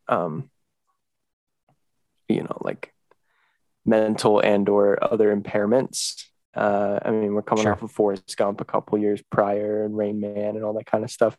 I don't know if this actor actually has ADD, but I think he is kind of playing it up a little bit too much to the point that it can be kind of insensitive at times. Yeah, it's a little overdone. That's just one of the things that's aged poorly for me. So. Yeah. But regardless, it's cool to see the whole, like the family at the time, like gathering around together. They're laughing. They laugh about the prayer. They're all in good spirits. They're just passing around the only scene where Michelle Rodriguez smiles in this movie. It's true.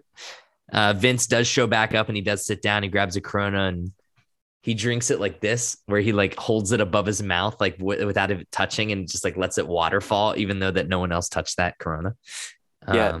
In the franchise, there's some bad beer drinking. That's one of them.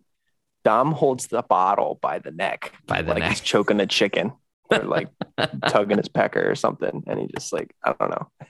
They got to work on it. Just choking the chicken. But then we move back inside the house and we get a really fun scene, I think, really here with Brian, Vince, and Mia, where Vince is being his usual prickish self and talking about, asking Mia out and everything. And then Mia does the 180 flip where he's like, hey, where's that place you wanted to take me to? You know, that Spanish place? And he's like, oh, cha-cha-cha. She's like, yeah, that place. And she turns around and is like, why don't you take me there, Brian? I love this shit so much. It's a really fun scene. I like how he's trying to work the microwave and it's clearly broken. He's like slapping it. He's like slapping it. He's like, Vince, I don't know if that's how a microwave works. But yeah, so then we move on to the next scene.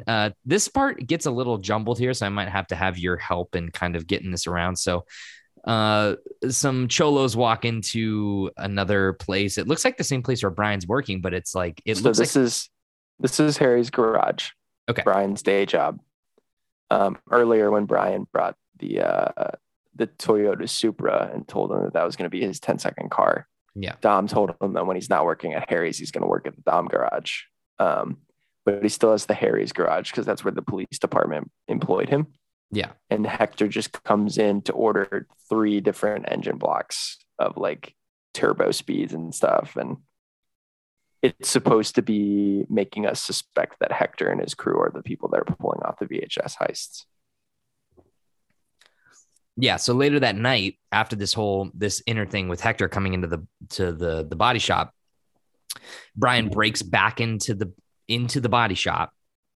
Hector's body shop. He breaks into Hector's body shop and then he goes back in. He goes to a different garage. That's right. Across the street from El Gato Negro, which is a Black Cat bar. Pretty cool. Good name. Yeah. It seems like a cool vibe, that bar. It's like an outdoor bar with like a takeout window. I'm sure you could get like a hot dog there. It looks like a place that you can grab like a chorizo taco and like a nice margarita on like a Saturday night. Yeah. But yeah, so he breaks in. He tries to break in, but then Vince and Dom find Brian and they hold him up at gunpoint. They talks about that Hector's buying up cars and buying up NOS for race wars.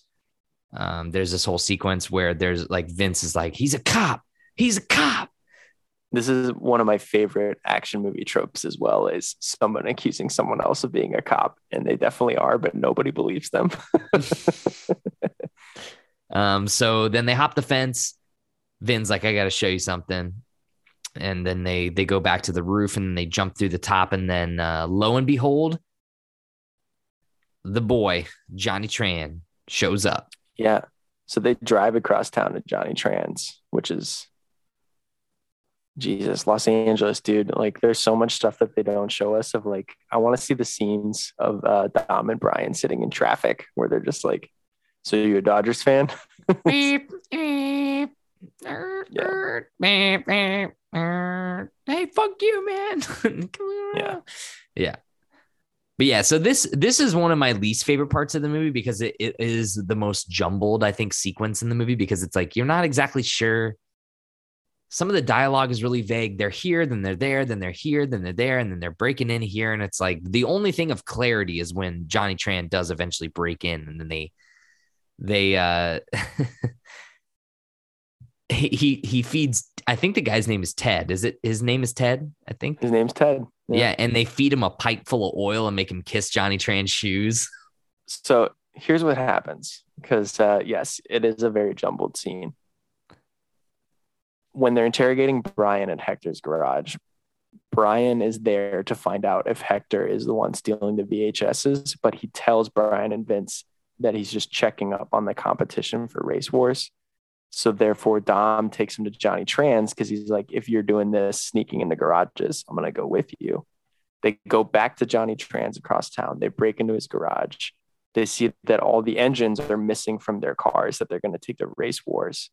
And they hide when they hear that people are coming, because Johnny Tran comes back to their garage and they are torturing their fencer, who is supposed to acquire illegal engine mods for Race Wars. So it's jumbled because we still don't know if Johnny Tran's the one that stole the VHSs. But when you find out what happens later on, it's just like Johnny Tran's just trying to win Race Wars. And so he's pouring lube in this guy's mouth. So it's disgusting.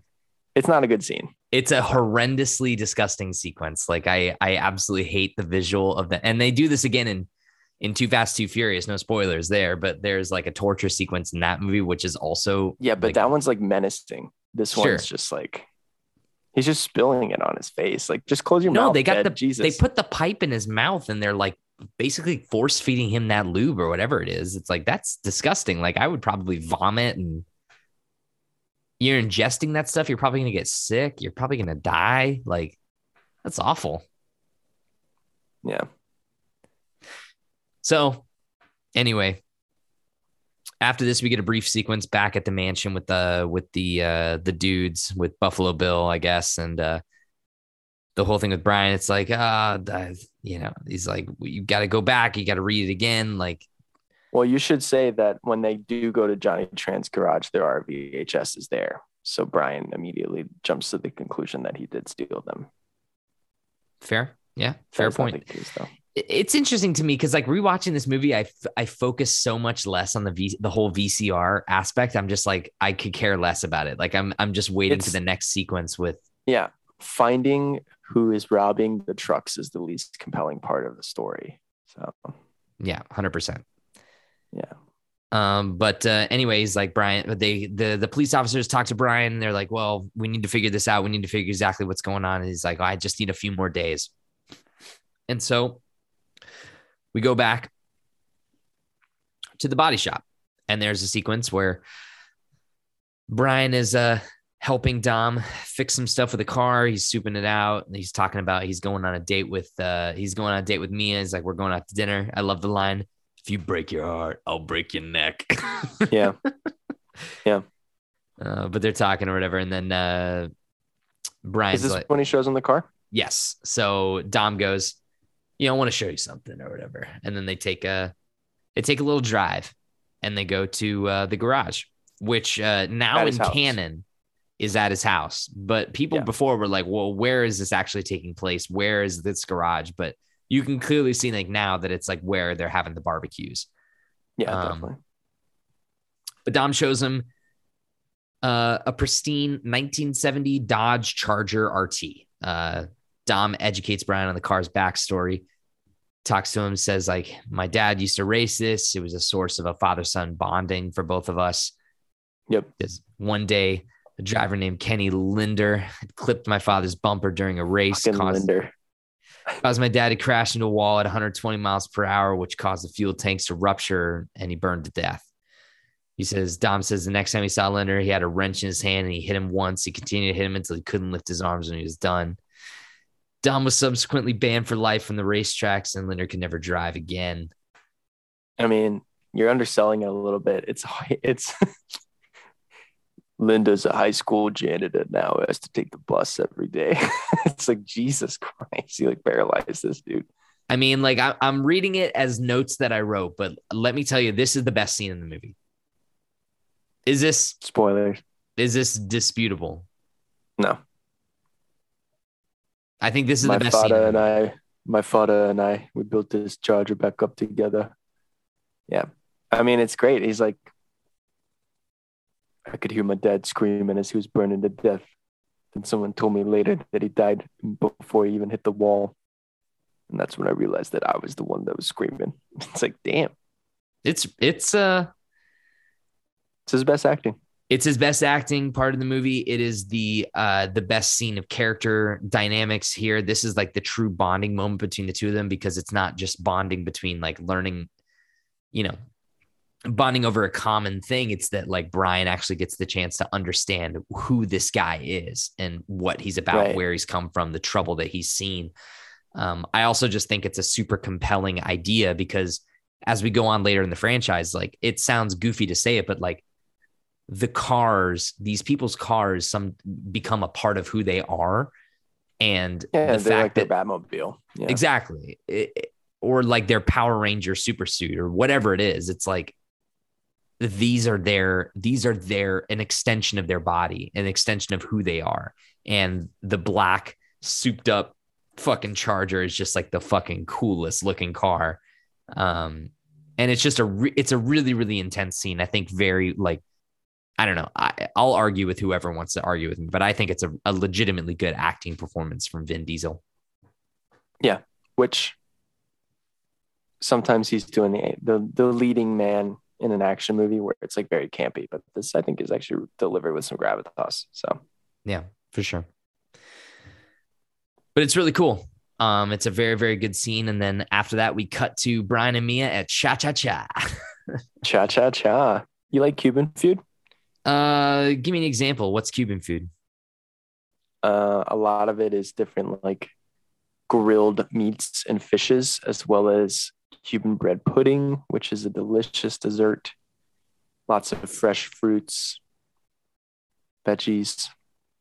I don't know. Pretty much anything that you can really grill for the most part. Lots of things served on polenta and rice pilaf, and you love it. I mean, the best part of going to a Cuban restaurant, though, is the live music. So, yeah. Next time you're up my way, there's a Cuban restaurant in Cleveland. I'll take you. It's great. Okay. I'm here for live music. We can just drink some Coronas and salud mi familia. Salud mi familia. Yeah. So yeah, they go out to dinner at the Cha Cha Cha. And then Mia shows them that she can drive. They take the car and they, she spins out or whatever, and they go for a little bit of a drive. They go to the beach, I think. Isn't this part where they go to the beach? I'm not entirely sure. They do some. I just know it ends with them banging in the Harry's garage, where apparently that's where he's living. So yeah. So they go back to the garage. Oh, somewhere in here, I forgot to mention this, but there's another like small shot of the street racers trying to get a truck, but it's just like a very interstitial shot. But yeah, I think it's strategic that Dom earlier in the day asks him what his plans are. And he's like, I'm taking Mia out for dinner.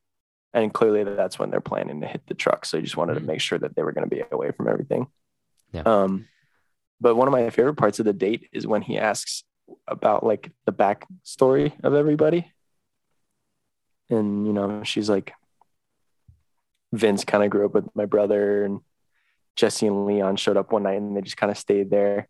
And then when she's talking about Letty, she's like, Letty's been in a car since she was like 10.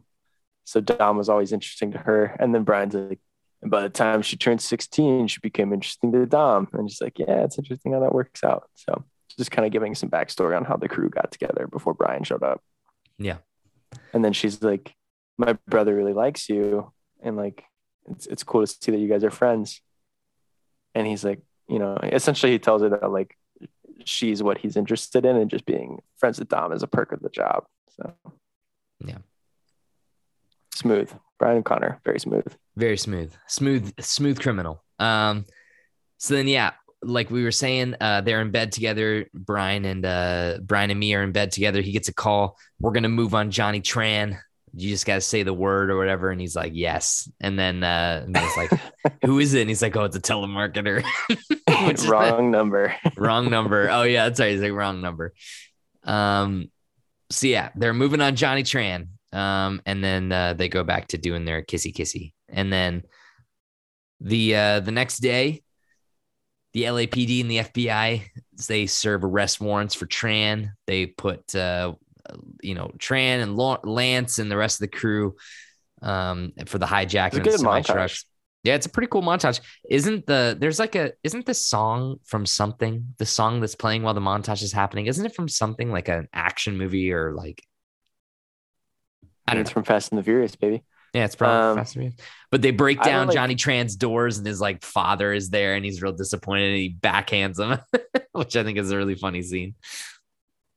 Yeah, I mean, they take him from a family dinner and his dad slaps him on the way out, which is like really insulting. But yeah, he brought dishonor to his family, is what he says later. So sure, yeah.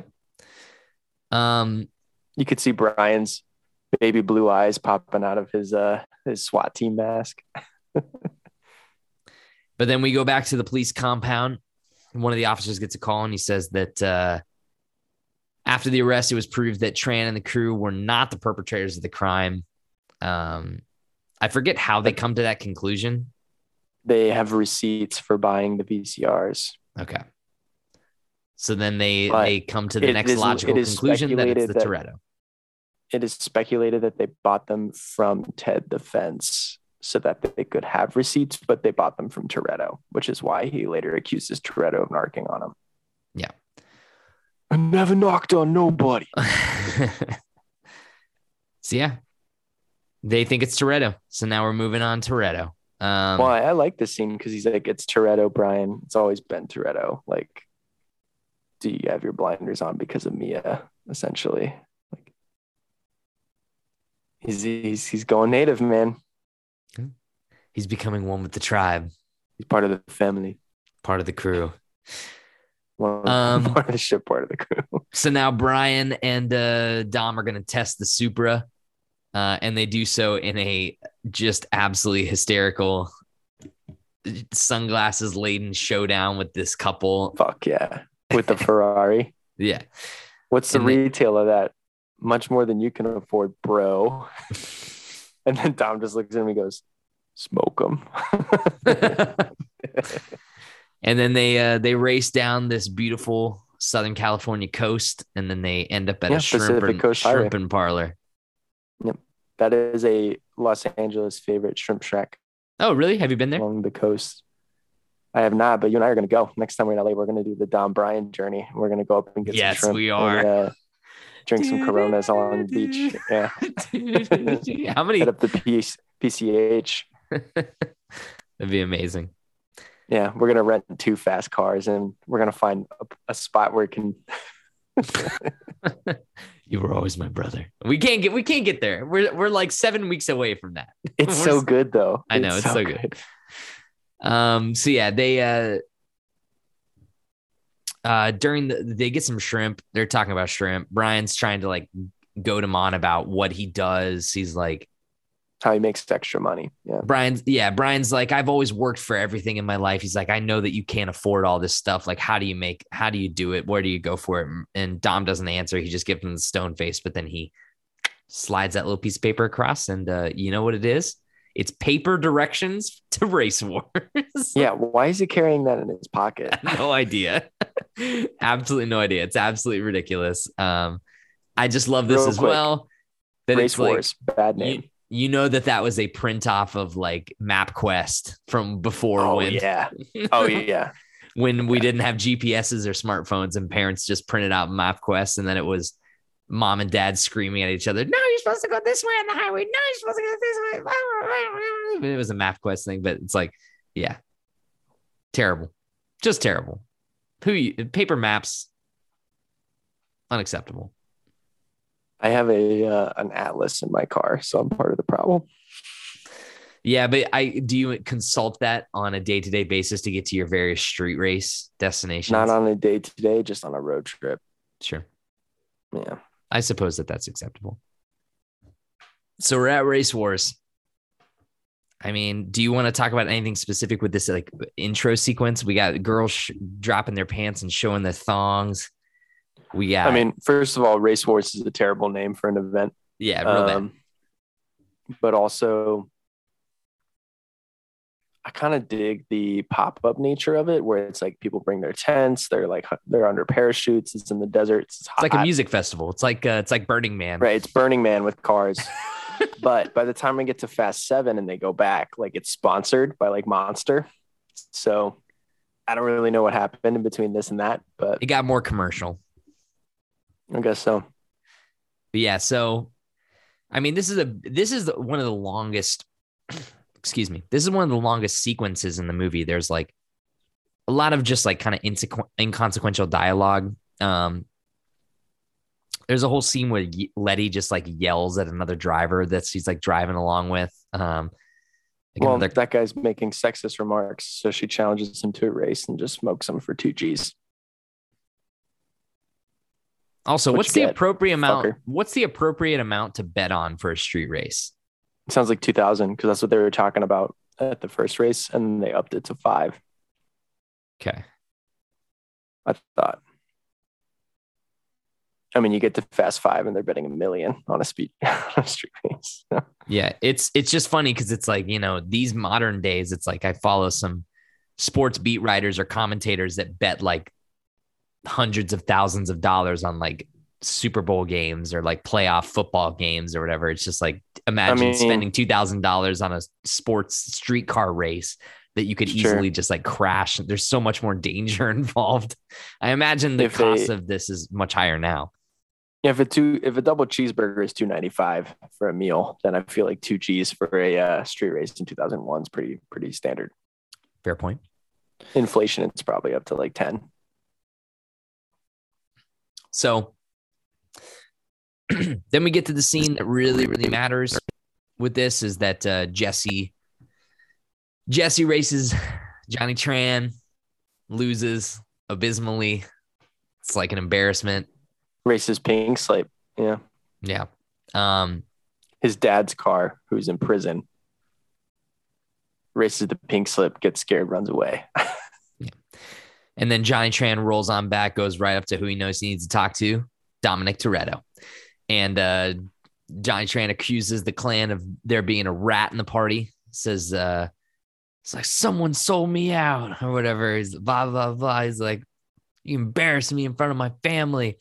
And then what does he say? He says it's like something about he accuses Dom directly, and then Dom just beats the shit out of him. Oh, he says, I mean, I was embarrassed in front of my whole family. Somebody narked, and it's probably you. And then Dom just starts to wail on him, saying, I never narked on nobody, as he's beating him into the ground. And Letty cold clocks his right-hand man. Yeah. And then the security kind of like takes them apart and they try to break up the fight. People are starting to get involved. People are rushing in. People are fighting with other people too. How involved do you think that race war security actually is? I mean, these dudes are probably no more involved than a security detail at a fucking Tampa Bay Rays game. You know what I mean? They're like that's a good dig.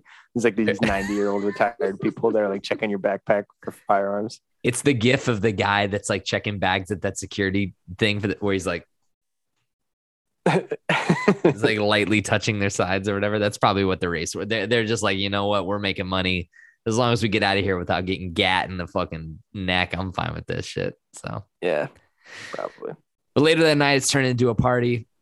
Maybe there's still races happening. Maybe there's not, but people are just lighting trash cans on fire and fucking dancing and fucking and sucking and everyone's hanging out. Can we talk about the guy who's in the middle of the dance floor that's playing with a yo-yo? I don't remember that. Oh, it's very 2001. This guy's that is very 2001. He's doing like yo-yo tricks in the middle of a dance floor. Yeah. God, I remember did you get caught up in the yo-yo fad? Because I did. Nah, dude, I suck at yo-yo. I tried my best. I still have my Duncan freehand somewhere in this house. I got to find it. But I used to be able to, I could do the butterfly. I could make it. Could you walk the dog? I could walk the dog. I could do the reverse. I could do the thing where you like loop it around. That was really fun. Wow. I also even got the yo-yo where you like use it on a single string and you didn't loop it. You just like flip the string or whatever. I thought I was some hot shit, but I really sucked at yo-yo. So then there's this whole scene here. We get Brian and me are kind of walking around. They're yelling at each other about, what's where are these guys going? Like Dom is about to leave in the middle of the night and race wars. They're about to take off. What's going on? And then Brian does it. He drops the bomb. He admits to me that he's a cop. Lets her know that something bigger than what's happening here is happening. And then he asks her for help because he's convinced that he needs her help to save the gang. It's a great action movie moment in any movie where it's like, no one can help me right now except you. And yeah. And I love it too. So. Me, I'm a cop. And she's like, you bastard. You bastard. Yeah, you bastard. But yeah, so you got to help me out. You got to help me. They're on the highway. They're trying to track down. They can't find where they are. He's convinced that they're in danger. So what does he do? He calls in a tracking alert, to a station reporter. Trace. Yeah, he calls in a cell phone trace, and he's like, yo, this is Officer Brian O'Connor. I got serial number, blah, blah, blah. I need a cell phone trace. And he's like, what's his cell phone number? And Mia's like, she gives him the wide eye, and then she finally breaks in and takes the phone and gives the cell phone number. I wrote down Dom's phone number. We're going to call it real quick. Okay. Put it on speakerphone. I will. Just so you know, 555 numbers, Welcome I think, are fake. to Verizon Wireless. Your call cannot be completed as dialed. Yeah. Dom's out of the country. Yeah. 555 numbers, I think, are all phony numbers. I think that those were all made fake. I don't think that there's I know. I was hoping Universal set something up that was that would be cool. Dominic Toretto. Leave your name and number after the beep. Beep. So yeah, then we cut to Toretto and the gang, and they pulled up on this whatever this oil refinery or whatever the fuck this place is. Yeah, they're stashing them at an old oil refinery out in the desert, and everyone's skeptical because they normally run the job with 5 guys, which are 4 guys, but they have 3 cars. So I don't really know what Jesse's job was, but they're like, we shouldn't be doing this without Jesse. Or no, they run it with 5 guys. They have Letty, Leon, and Dom drive, and then Vince and Jesse they have 4. Do something else. Right. But they normally do it with Jesse, which would make 5. So yeah, Jesse was just probably a side piece in one of the cars, adding to support or whatever. Right. But apparently they're very superstitious about it. So, but they do it anyway because Dom says, after this, we get this big payday and we get a long vacation. I had a dream about you and me on a beach in Mexico. So yeah, they take the cars, they drive them out of the refinery, which is very well lit. I made a note here. It looks like a Roman Colosseum. A lot of street lamps. Yeah, they definitely filmed this on there's a mountain that you have to drive up to get to Dodger Stadium, and they did a lot of principal photography there. And I bet you they just parked it off the road. Yep. And then within the span of less than 30 seconds, it turns from midnight to 12 at noon. Yeah. And the sun is out. The sun is shining, baby. It's broad daylight. And the Toretto gang is about to rob a truck in the middle of the fucking day. Because why not? Because it's Dominic motherfucking Toretto. Yep. So yeah, the gang pulls up on the truck. It's going the same as it usually does. They've got the maneuvers. They've got the whole thing. They put what's his name? They put not Jesse. Vince. What am I? They put Vince on top of the car with a little grappling hook sort of thing. They hook around the thing and he jumps onto the car. And then this driver played it smart. He does not have a baseball bat and the first guy. Instead, this guy has a motherfucking shotgun. Yeah, but it's one guy with the double barrel who's also dring a truck. So he has to reload it every time. Yeah, he's reloading it in his lap like a guy who's driving, eating a taco.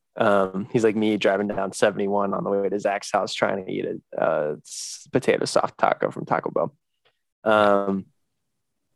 Yeah, dude. I mean, Vince gets it really rough in this sequence for sure. I mean, yeah, for sure. It's a cool sequence. It's a good action sequence. The shit goes sideways really fast as soon as the guy starts shooting, though.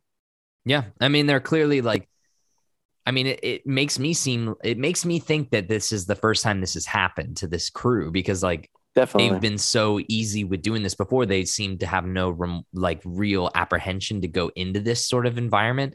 So this seems to be the first time that they've ever had a driver come back at them with any sort of firepower, because like I said, at the very beginning of the movie, the guy has a baseball bat. What are you going to fucking do?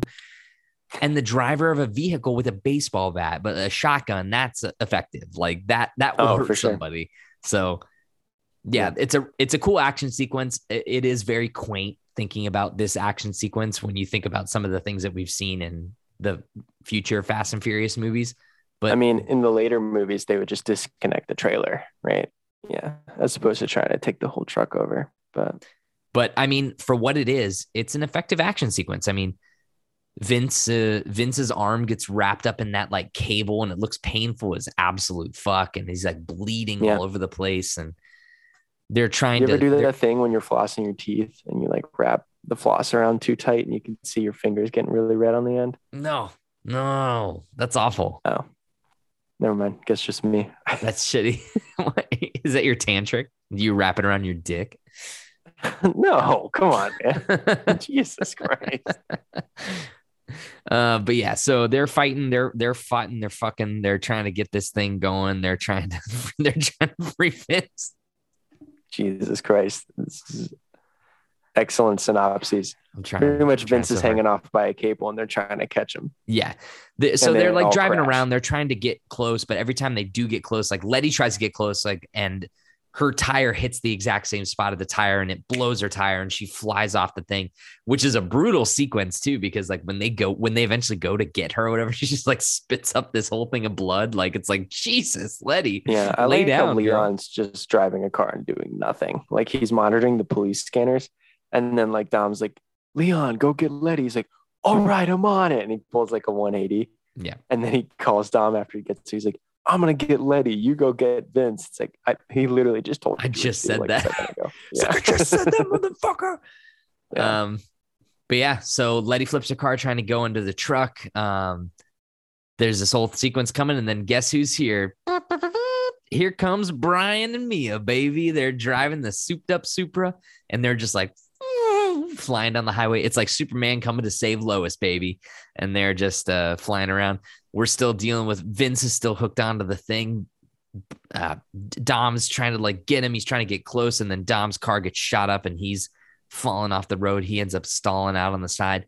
And then Brian and Mia just immediately rush right up to the task. And then we've got one of the more tense sequences in the entire movie, which is, and I love this too. Sorry, sirens are on my microphone.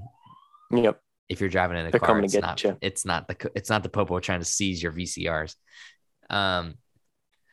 Brian and Mia do the duo time punch up, and they literally punch the roof off of the car, turn it into a convertible, and then Brian gets on the thing and he's like mounted, and he's like, "Get me closer, get me closer," and then that's exactly what they do.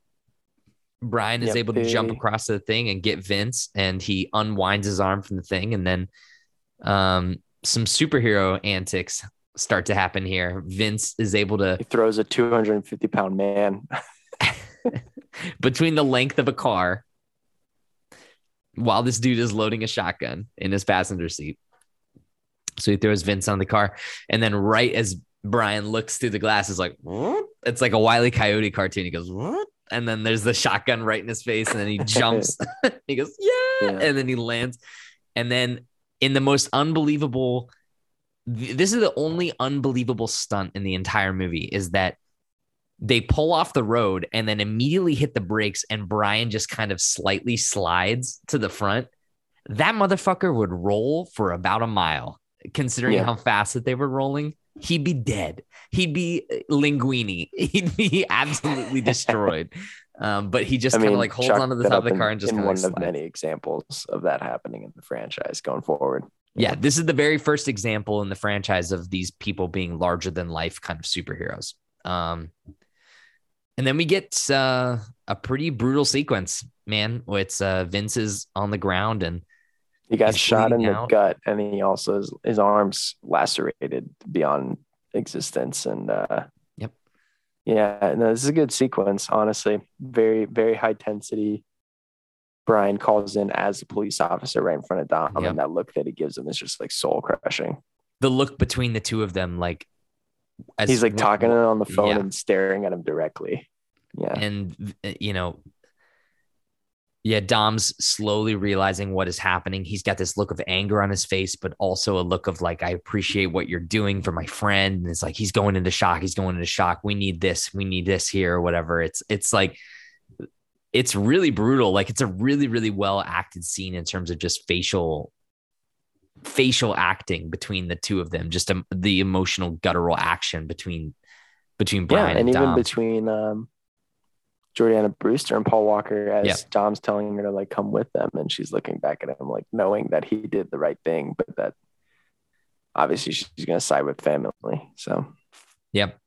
The only thing here that I think is hilarious is that Brian is using Vince's belt as a tourniquet, and it's like one of those like shitty Hot Topic belts.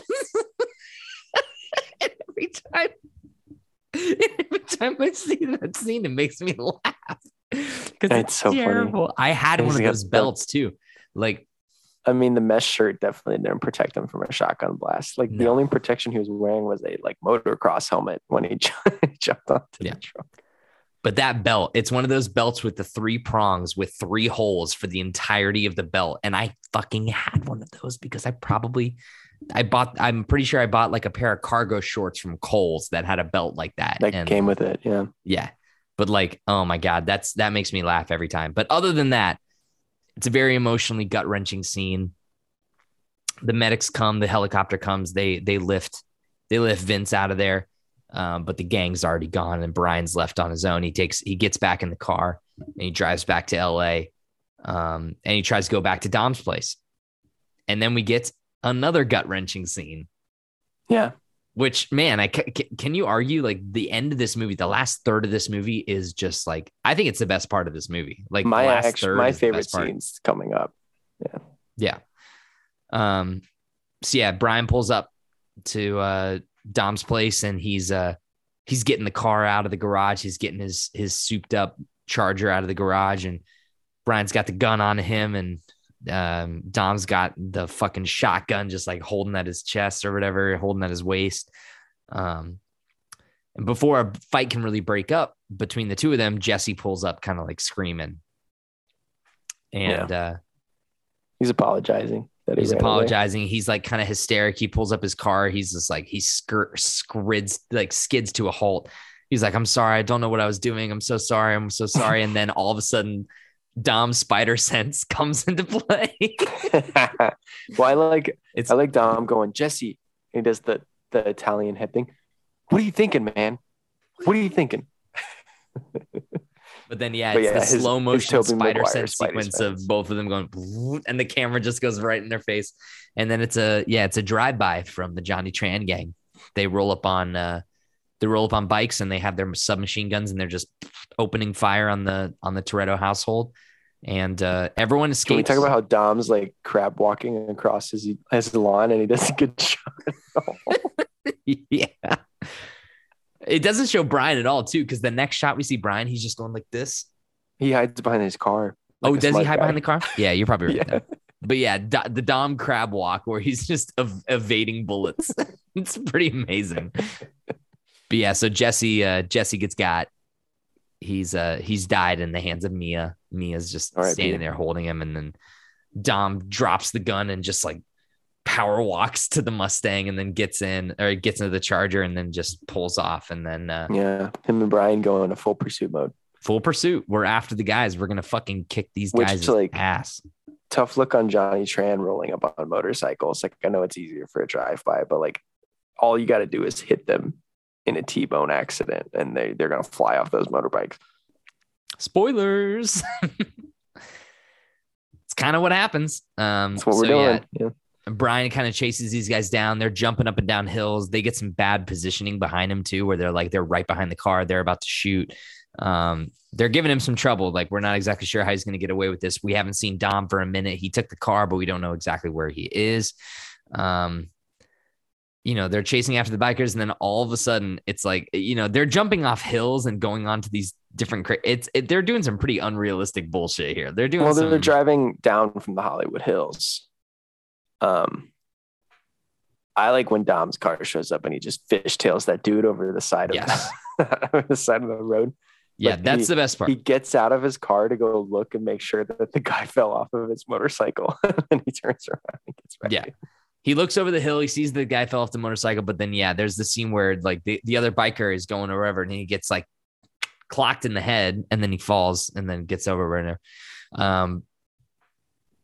Brian walks over, and it is Johnny Tran, right? That's supposed to be Johnny Tran and the other guy on the bike.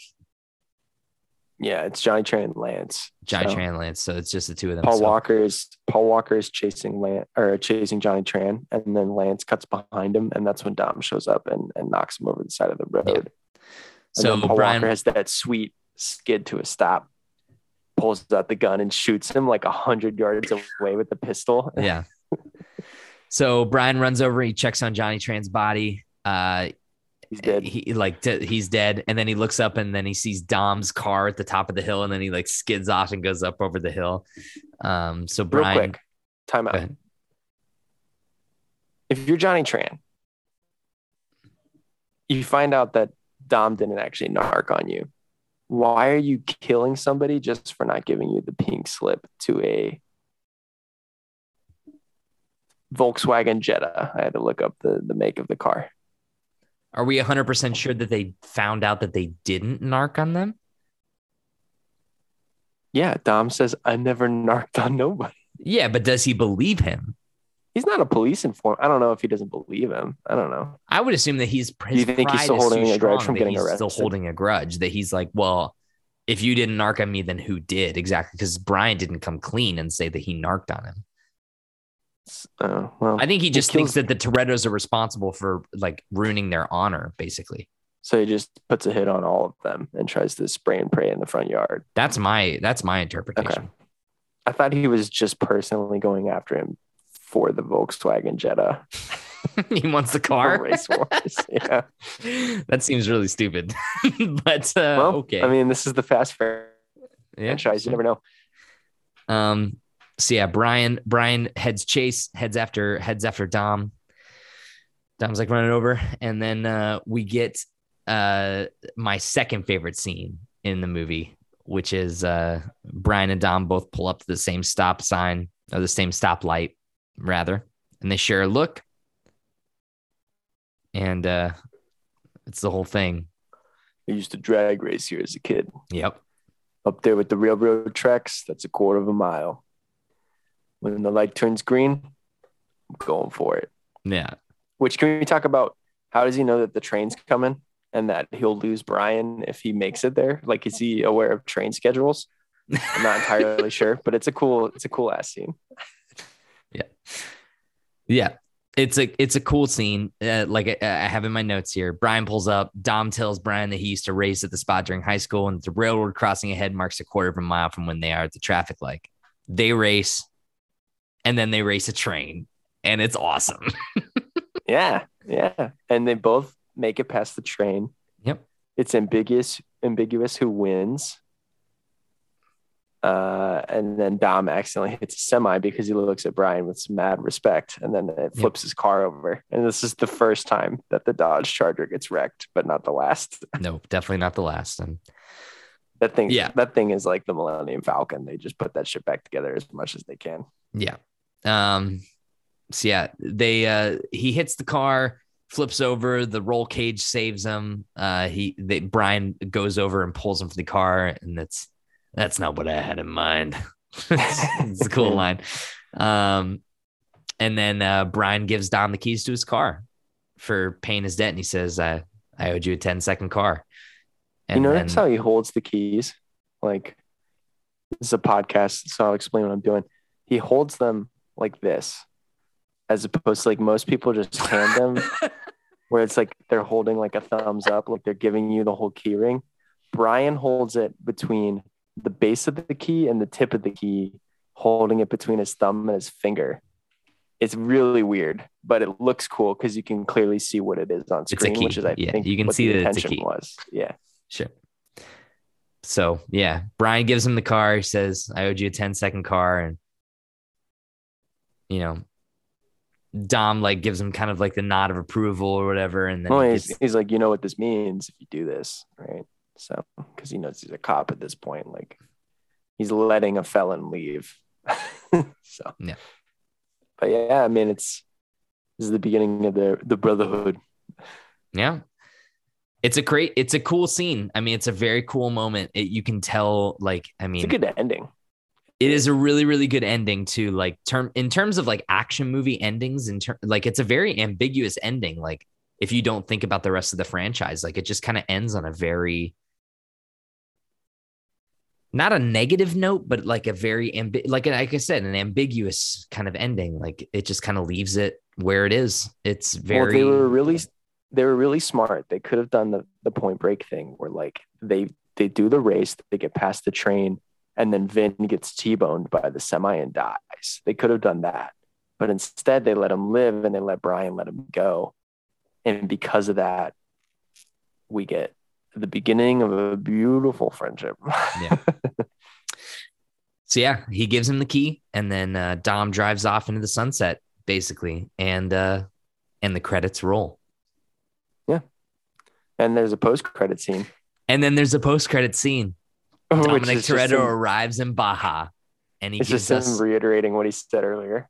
He gives us the famous quote from beginning to end. He says, "I live my life a quarter mile at a time. Nothing else matters. For those 10 seconds or less, I'm free." And then it fades off as he's hanging out in Baja. He's just driving in the desert in Baja. Yep. And that is The Fast and the Furious. Well done. First of all, I'd like to commend you on your first at bat at synopsizing an entire movie. How does it feel? Feels good. I think I did an okay job. I don't think I necessarily reached the heights that I did for John Parker. I think that you've set a gold standard. Hopefully I did a decent enough job. You'll get there. By Fast 5, you're going to be a pro. Sure. Yeah. Well, excellent work. I think the only thing that we do now from here is what we did in the DCEU in review, which is my 3 questions. We're going to keep doing those for these fast pods. And question number 1 is your favorite scene. I'll go first because you just spent a lot of time chit-chatting. But I think we've both hinted at them in your plot synopsis. But my favorite scene is definitely the drag race at the end, past the train, leading into him letting him go with the key handoff and everything. I think there's so many sequences in this movie where they give Vin Diesel the chance to monologue. And I just love back at school, we used to drag race here. Like, it's a good setup to be like, if you're going to catch me, you're going to catch me. If you don't make it past the train, I'm gone. And then they go past it and he respects him for being that fast, but then he fucks up and he crashes his car. And that's why he says, not what I expected, because he normally wins and gets away with everything. Right. But then Brian lets him go, and that births this brotherhood that is so integral to the franchise. And it can't be understated. Like, even though it's the last scene of the movie, it's one of the best like last scenes in an action movie for me. Totally. So that's my favorite scene. Yeah. But all respect to the monologue that I'm sure is still your favorite. Yeah, my favorite scene is still the scene with Brian and Dom in the garage. I think talking to him about the Charger and about his history and about him with his father and stuff. And I think that it really is because it's interesting, like looking back on the franchise, like it is the very first scene where you get the humanization of Dom. And the humanization of these characters too, because like throughout most of this movie, it's a very cartoony sort of early 2000s movie where it's all about fast cars and money and girls and cars and all these, it doesn't have a whole lot of substance, but that one scene definitely changes things in a way where you're like, oh, this is more than just street racing and these action sequences. It is about like, this character is a little bit more conflicted than I originally thought. Like, he has a past that's actually grounded. It's not like, well, when I was a kid, my father raced fast cars and I wanted to race fast cars like my dad. It's like, he lost his father and he lost like a part of his family. And that's why he clings so hard to family now. And like, he has a hard time accepting new people in. He's very cautious, and it sets that character. That one scene sets that character's cadence for the entire rest of the series. And Right. I just think that scene is so powerful, really, like, because Brian really doesn't give much time to like act, but he's given a lot of like visual acting in that scene too, where he's able to kind of like through just verbal or through nonverbal methods kind of like express how he's feeling in that circumstance, and kind of learning about who Dominic Toretto is. And this is a cheesy action franchise, but within that franchise, I do think there's a lot of heart, and I think that that's what makes this franchise special. And so yeah, that scene is my favorite scene of the movie. I just think that it's very, very cool. And no spoilers at all, but they touch on that scene later in the franchise. And it's, they let these characters grow, and you learn more about them as time goes on. And I think that's really powerful. That's what I was going to say is I love what it does for Fast Five when he's like, Dom, what do you remember about your father? He's like, the barbecues every Sunday after church. Anybody's welcome. Yeah. Yeah. Yeah, no, I agree. It's a great scene. Honorable mention though for I almost had you scene. I do think that is one of my favorite scenes in the whole franchise, just because of the iconicness race of it. Entirely, all the way up from Ja Rule shouting Monica up to the Monica. Whether you win by an inch or a mile is a great sequence for sure. So good. For sure. Also the first barbecue is good too. They get better though as they go on. They definitely get better. Oh my God. We can't even talk about it.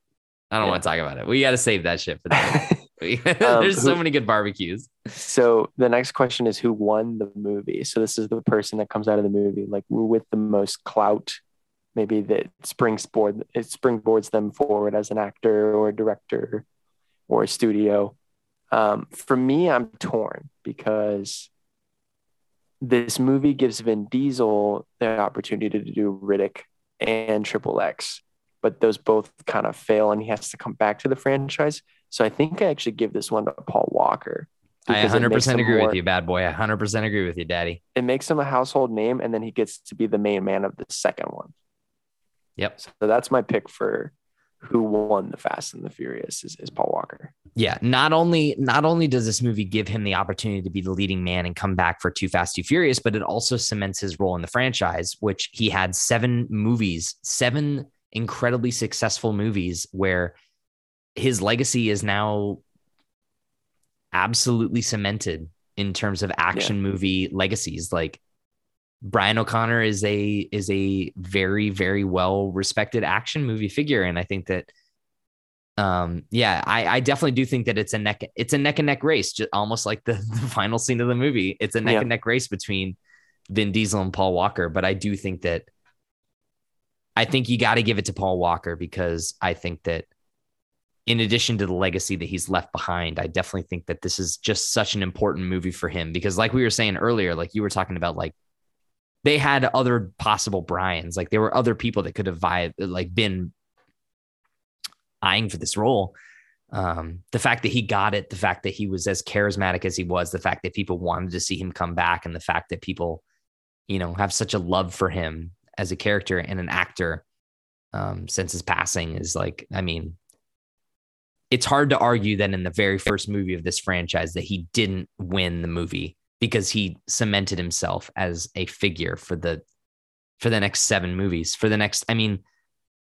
They made the first movie in 2001, and Fast and Furious 7 came out when 2015. 15. That's over a decade of being like part of this franchise. Like that's fucking impressive. That's something to be proud about, and for years to come, forever. Definitely.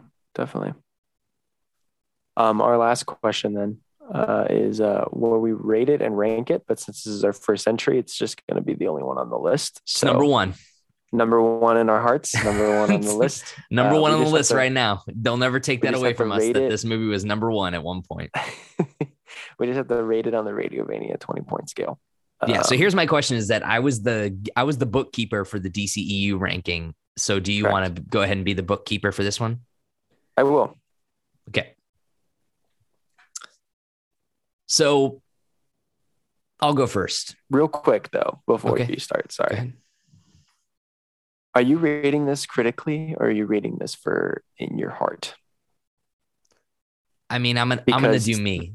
I mean, like I want to do that too, but I think what people need to know is if you're a Zack Snyder DC fan and you come after us because we rate most of the Fast and the Furious movies higher than a lot of the DCEU movies, like it's just because these are more enjoyable and less egregious and they don't have the two characters ending saying Martha at each other. So I mean, hold on a second. Vamp for a second, because I want to pull up the DCEU rankings from the last episode that we did, because absolutely. Yeah. I mean, I think they'll be pretty comparable, but I just want that to be known because there is a common misconception, in my opinion, that these movies are all really hokey and they have a good audience score, but like people critically like thrash them. So I just want to make sure that that is upfront before we start to rank these things. Okay, so I can't find the exact document here, but I did have my most recent DCEU thing was the Wonder Woman 84 review. Was that the last DCEU movie that we did? The last one should have been Justice League. Zack Snyder's Justice League. Really? Yeah, that was 2021.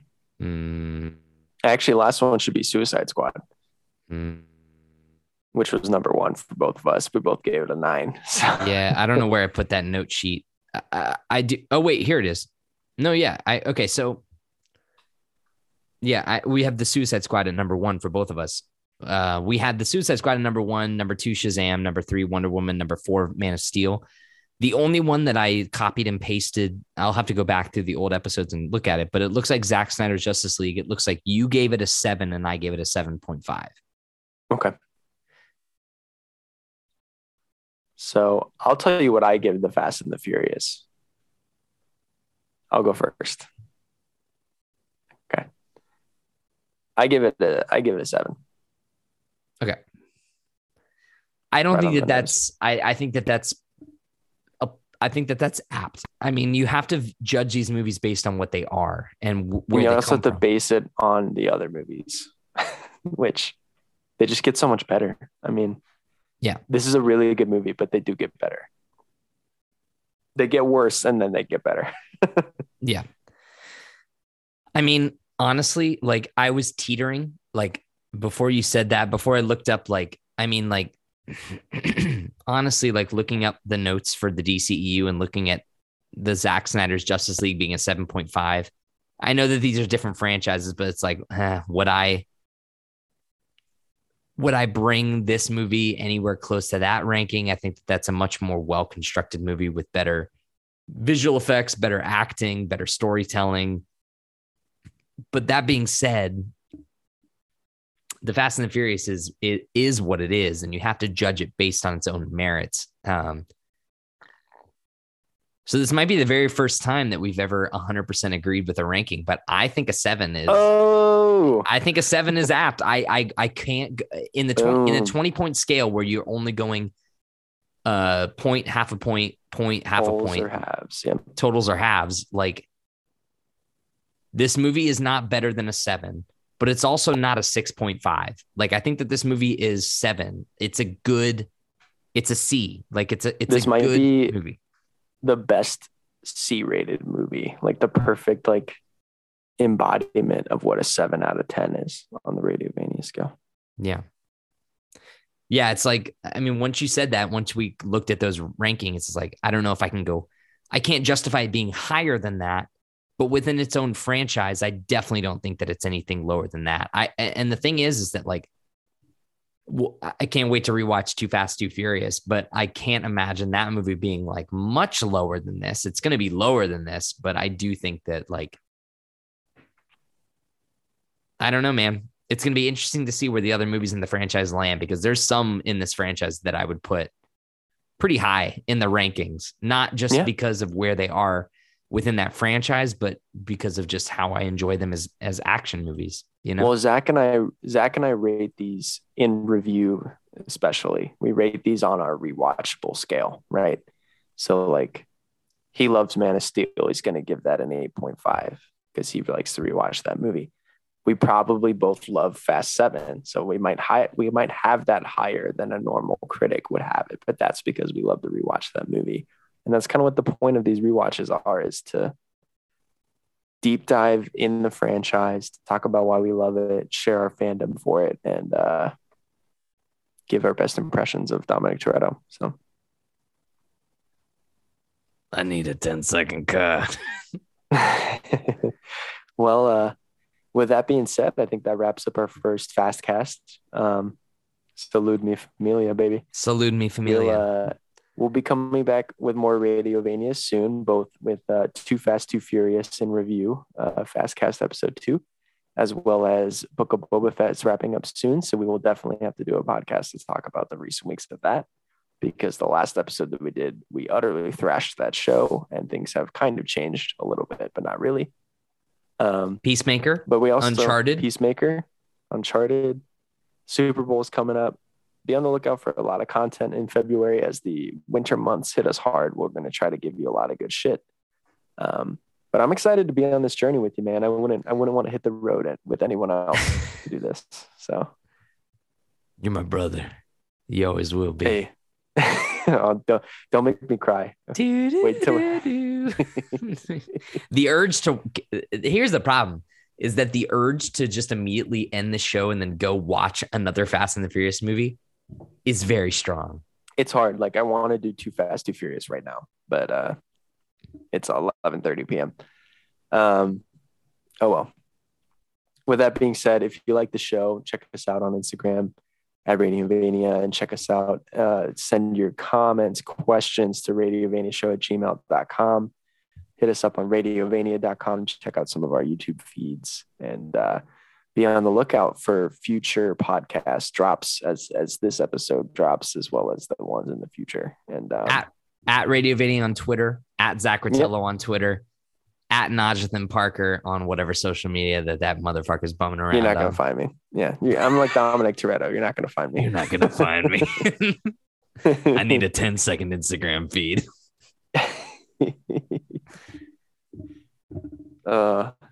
Well, Zach, thank you for going on this journey with me, for checking out the Fast and the Furious. And I look forward to talking about it more with you in the future, buddy.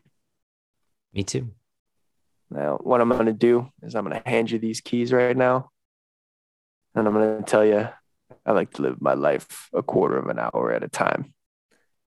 You can have any brew you want, as long as it's a Corona. I thought that was for those 15 minutes or less, I'm free.